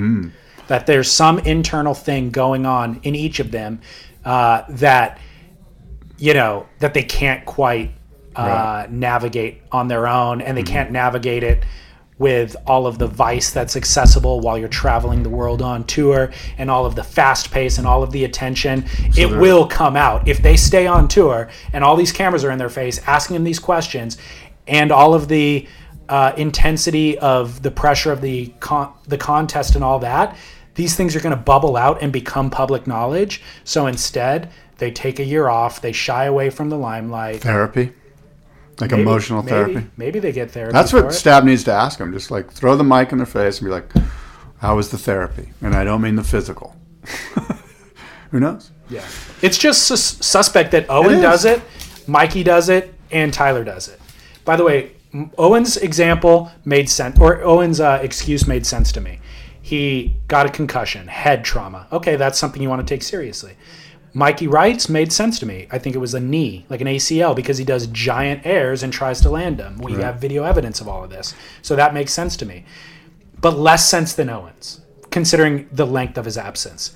Now, Tyler, what are you? Irritable bowel syndrome. Irritable bowel syndrome. The Tyler's thing, impacted was what the excuse was when she first bowel went. Like she had she went to Africa, got some stomach bug, and then had impacted bowel. That was the first 2 or 3 events. That's what they were saying. Well, we're not but then doctors. She took maybe a year and a half off. Huh. And she did come back super skinny, so maybe it was that. I don't know. I'm just saying each excuse got less believable. Okay. Yeah, impacted bowel syndrome is one I wouldn't have pulled out from. I mean, you got to have a good agent to come up with that one. That's the right. That's the whole issue with it. What are we going to say? My excuses. How about impacted bowel syndrome? Next time you miss a podcast due to scheduling conflict, I want you to come up with suffering from some IBS. Started as IBS, turned into full blown diarrhea, and I'll be out for a year and a half. David, I'll see you in 2021. Oh my. So I've got a Duke and a Kook and a must-see moment. I have a must-see moment. I already said You already said it. Need essentials. Yeah. Is Spy still our must-see moment? No? We don't. Do we have a sponsor? We need a sponsor, folks. Step up if you want to be a sponsor of the must-see moment. Definitely. Yeah. Mine is, I want to have a debate with you about it because I'm really conflicted. Kelly Slater's new Natural High video that Peter King shot. Did you see this? It's 2 minutes long. No. I don't know who the organization is. They're called Natural High. I know who they are. It's John Sunt. He's a Blacks local guy. And okay. He's from a pretty famous Sunt construction company in San Diego. He's well off. Owns a house above Blacks. And his brother, I don't want to butcher it, but I think his 2 brothers died from drug overdoses. And so he started a nonprofit about, don't take drugs. Life is a natural high. That's basically it. Cool. So that's what Kelly says. Peter King interviews Kelly. It's 2.5 minutes of him like, hey, what is your natural high is the question. And so Kelly talks about surfing, of course, and then goes into the ways that alcoholism has wrecked some of his father was an alcoholic, and he opens up about how that damaged Kelly's kind of upbringing and his siblings, and how somebody told him at one point that look around at all the people that who are successful, who are living lives that you would want to live. Is alcohol an important part of their life? And the answer was no. So Kelly, it became crystal clear to Kelly that he wanted to make an impactful, change in surfing, and alcohol wouldn't be beneficial to that. So it was an easy decision for Kelly to focus all of his energy on surfing. And then he goes further to say that it actually prohibits his surfing. Like if he drinks, then he tries to wake up in the morning. He has a harder time, achieving his goals in surfing had he been drinking the night before. So there's just no upside to it. Therefore, don't do it. So the part that is contentious that I want to discuss with you is, wasn't he in Michelob Ultra ads last year? Weren't those ads running during the Super Bowl? How do you jive these two things? So I congratulate Kelly on the Natural High piece because I loved it and I was inspired with it. Yeah. And I was actually thinking, I got to curb my alcohol intake because Kelly is 100% right. Intellectually, I agree with everything that Kelly's saying. It's the message that I would want to pass to my kids, all that sort of stuff. Mm-hmm. It's the message I would like to convey here, except I'm also going to do a diatribe next week on my favorite, California Chardonnay when you ask me what I should pair with my Thanksgiving. You know what I mean? Like, I do drink alcohol and I actually enjoy it, and we talk about it at length. So I could call Kelly a hypocrite for taking money from Michelob and then You've gotten drunk online before, haven't you? Done for sure. You and Chaz, didn't you guys get drunk? For sure. Yeah. So, and I'll Instagram about alcohol too. Yeah. But then I also feel conflicted because it's like, yeah, Kelly, I agree with your messaging, and I also love my wine. Okay, let me explain Kelly's relationship with Michelob Ultra, right? So Michelob Ultra is this like low carb beer for the, highly active, highly successful, techie guy that wants to unwind after yoga with a couple of beers. And I mean a couple, like two, maybe only one, maybe 1.5. That's the beer for the guy who can drink a beer, order another one, and only drink half of it and let the other half just sit there, which is difficult for some of us to comprehend. So you're saying that fits with Kelly's ethos? Yeah, Michelob Ultra, one or two of those has nothing to do with like drinking a 12 or a Natty Light and taking a bunch of bong loads. So, by the way, you're right, because Kelly's message in the Natural High thing wasn't abstinence. Yeah. And it also wasn't moderation. It was just what I said previously. Yeah. So you're right. Michelob Ultra could jive It does. perfectly. It's actually the perfect beer for... Okay. He's Solved. like the perfect spokesman for Solved. it. Yeah. Yeah. Done. Cool. Boom. Must-see moment. Kelly's drop. Natural High. I'll post it on spitpodcast.com. Yeah. It is worth seeing. I'm not shaming Peter King it does a great job with everything he does. Most everything he does. I mean, I can't think of one thing that I like seeing Peter King stuff pop up in my feed. Yeah, Peter's it's gonzo journalism or like guerrilla kind of filming where sticks a camera in your face. There's no pre-produced questions. There's very little post-production editing. It's just, hey Kelly, how do you feel about this thing right now? Tell me immediately. And it's lo-fi. Michelob Ultra.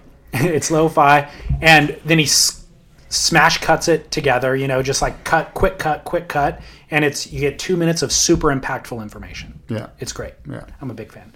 All right, well, my Duke happens to be Kelly Slater, also for making Jackson Dorian his caddy during the Sunset competition. Oh, how great is that? I did not see that. Dude, the waves are pumping. Jackson's 11? And they got smashed in the whitewash. They missed time to paddle out, and they both got stuck for like 3 minutes just getting smashed. Oh, my God. And Kelly, afterwards, I think he might have been talking to Peter King. Kelly was like, dude, I was really sketched. Even I was worried about making this paddle out, and I look back, and Jackson is underwater for like way too long. He's like, I thought I was going to have to rescue him. I didn't even know Kelly was in the Sunset event. Yeah, he did like a beach entry.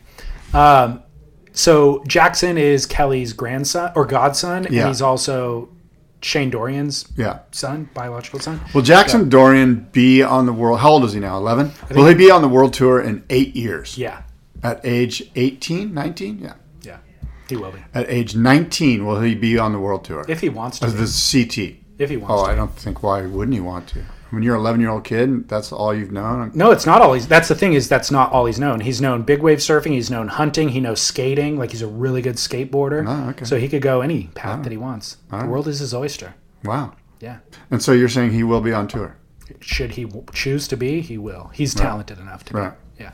So bravo, though. I mean, that's a great move for Kelly. Like Kelly's going, look, I don't need to worry about points. I don't need to but Jackson, this will be awesome. That's gnarly. That's a heavy thing to do. For sure. And I think everybody obviously was watching. For sure. Yeah. My kook, he's been a kook previously for me this season. So I'm just Wesley Dantas? Layer it on, dude. William Cardoso. The big panda? What do they call him? Kung Fu Panda. Kung Fu Panda. Definitely needs points to requalify. Definitely needs to do well at Sunset. And he surfs his heat without a watch. And can't hear scores. Can't hear the time. So he's literally waiting for, he needs a wave. He needs to know how much longer is in the heat. And he's looking at the beach, trying to see. He can't see. He's tapping his wrist, asking for that announcer to call out the time for him so that he knows. Yeah. How kooky is that move? Is it? Yes, it's quite panda-like. Your career is on the line, and having a watch is hugely beneficial for you in this scenario. Something that a black and white bear would do. Definitely. Not have a watch on. Is the panda on the endangered list? Because, by the way, he is going extinct. Oh, my God. He's gonzo. What's his next move? I guarantee. You know what his next move is? He's going to be a coach. He's going to be a coach for the Brazilian team. I could see that. Okay. What is he going to coach them to do? Not wear watches? Yeah. I don't know. He's probably going to eliminate that part. To not go when the waves get big and barreling? Oh, my God. Wow. I don't know what his selling point would be as a coach. Maybe I'm wrong. You bring up some good points. I think his move is go home and open a business. Go home, be the local hometown hero, do Airbnb surf experiences. No, it's Kung Fu Kombucha. Kombucha? Yeah, kombucha. Thank you. What did I say? Kombucha? Kung Fu Kombucha. Nailed it. That would be a good move. It is good. It is good. That, I don't know if we're on the downside of the kombucha trend or not, or has it hit Brazil yet? Yeah, they don't know. Well, Kung Fu will make it happen. I agree. Kung Fu kombucha. Panda Kung Fu flavored. Alkaline water. Panda flavored. Every bottle has eucalyptus flavor. Yeah. Actually, no, that's koalas. No, that's koala bears, yeah. Dang it. What does a panda eat? Bamboo. Ice. Bamboo Bamboo flavored Kung Fu Kombucha. Kombucha. Nailed it. This guy. Gosh. You're going to give us a percentage of every bottle sold. We need also, in addition to a full-time producer, we need a graphic designer who can design the artwork for the Kung Fu Coconut Kombucha so that we can meme that out in 2 hours. Yeah, we need a meme guy. Yeah. I'm trying to be the meme guy. Well, you do a lot. Every once in a while. You need help. Yeah. I mean, my heart's in it, though. I would prefer that my legacy in history goes down as the greatest surf memer. Because the greatest surfer's not in the option. No, it's not in the plans. That's There's no way that's long gone. Right. But like surf podcaster, I'll cast aside. I don't even care about that. I want to be the greatest surf memer of all time. I just haven't devoted the time and energy that it would take to take. Why don't you become the greatest father of all time? I'm working on it. Oh, I'm working on it, look Scott. There you go. Yeah. What do you got? Like Tinder going? Your thumbs are working Tinder. I can't get I can't convince a receptacle of my God. Lady Di, Stephanie's available. Is she? I don't think I have what it takes. Like she would not be impressed. I don't know. She seems like a cool chick. I think. No, she seems super cool. I think you guys should. She sets her sights a little bit higher. Yeah, maybe. Filmmakers that work with Joaquin Phoenix, not podcasters that work with Scott Bass. Did you see The Joker? Not yet. Oh my God, so gnarly. Is it? It's pretty gnarly. Is it good? Yeah, it's good if you're. It's like a tour de force. Joaquin Phoenix just like absolutely incredible. Absolutely the greatest. It's incredible. Actor of our generation. He's unbelievable. It's incredible. Yeah. Like, and he just carries the whole movie's him, and he just friggin' mows through this movie with the performances. Now it's a little dark, and it's a little if you're expecting more than just a character development movie, it's just let's learn who the Joker was as a young man. Like there's no and it's very dark. And he is a sociopath. Yes, right? I mean that is. Well, I won't give it up, but that's not a spoiler. We know what the Joker does, and this movie is puts a twist on that, though. Okay. Yeah, it's a precursor to the Joker becoming like this evil person. Sinister. It's a really incredible performance. It's kind of dark. It's I love it. It's not like an uplifting movie. No. You're gonna leave it going, oh my God, did I waste my time just now? No. And then you'll realize the performance was so incredible that I didn't waste my time because it was Todd Haynes, the director, I love the director. I mean, he's the ultimate anti-hero. Like you leave part of the time you leave the movie going, I'm kind of pro Joker. I'm kind of pro Joker, even though he just, well, that's amazing storytelling. Yeah. They can make you sympathize with that. Yeah, that's it. There's some empathy there. A terrible, terrible person. He's a terrible person, and it's kind of like, how like with the guy in Breaking Bad, you're kind of like, yeah, he sells meth, but I'm kind of on his side. Tony Soprano. That's the same. Yeah, that anti-hero thing, and this is like, this pushes it to the limit. Like, am I really leaving the movie kind of cheering for the Joker right now? I think I am, but I shouldn't be. Yeah. Kind of like that. Anyway, good movie. By the way, the reason why I haven't seen it is I just don't like going to the theater as much as I once did. But I saw it in the theater, and there was no one there. Yeah. Except for one guy with a dark hoodie that looked sketchy. By the way, what if you were just like a low-level drug dealer trying to get by, like in the city, slinging weed on the corner, and a guy shows up out of the dark wearing a bat costume and breaks your arm and disappears?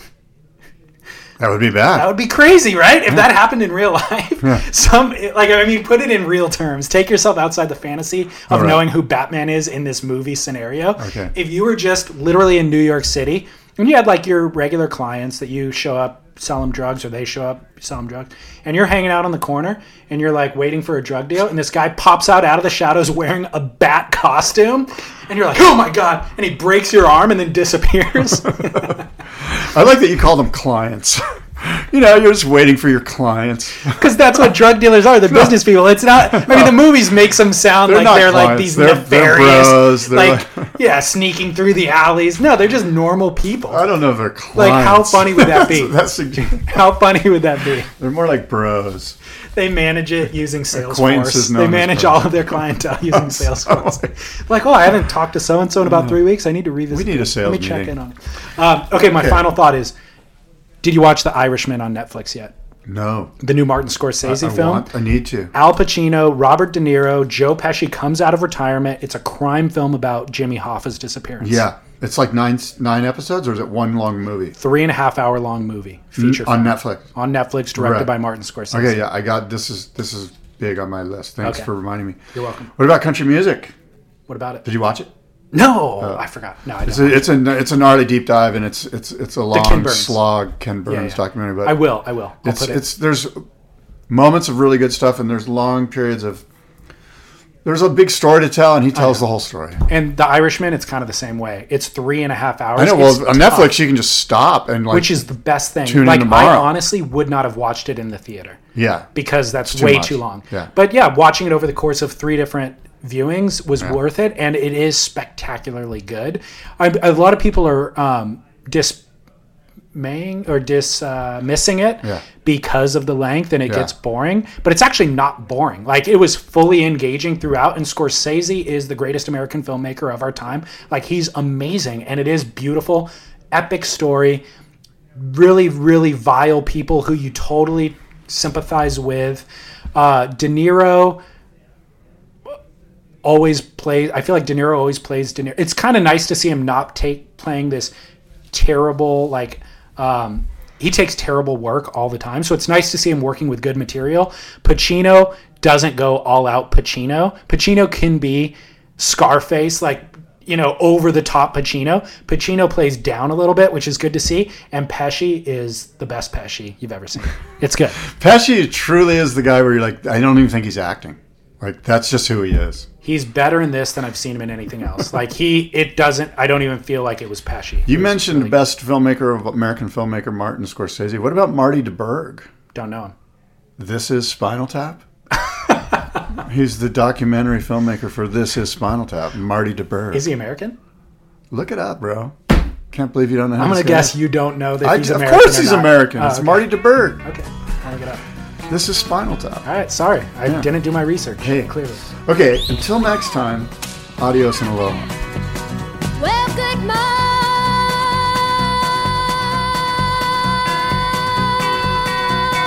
Captain.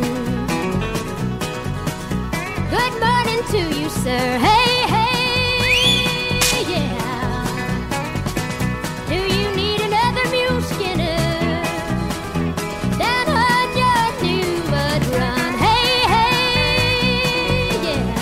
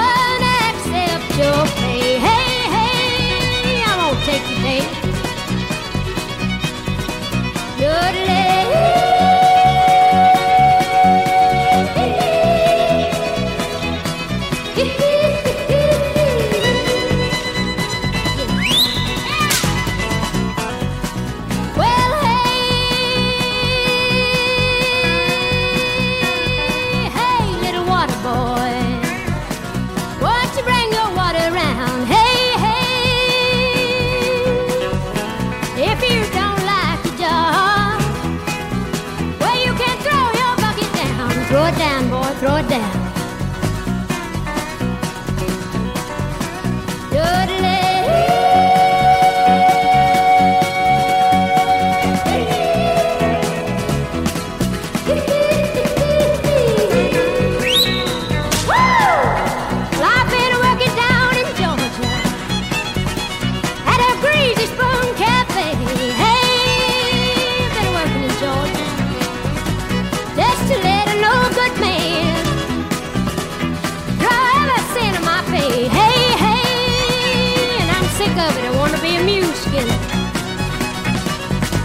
Good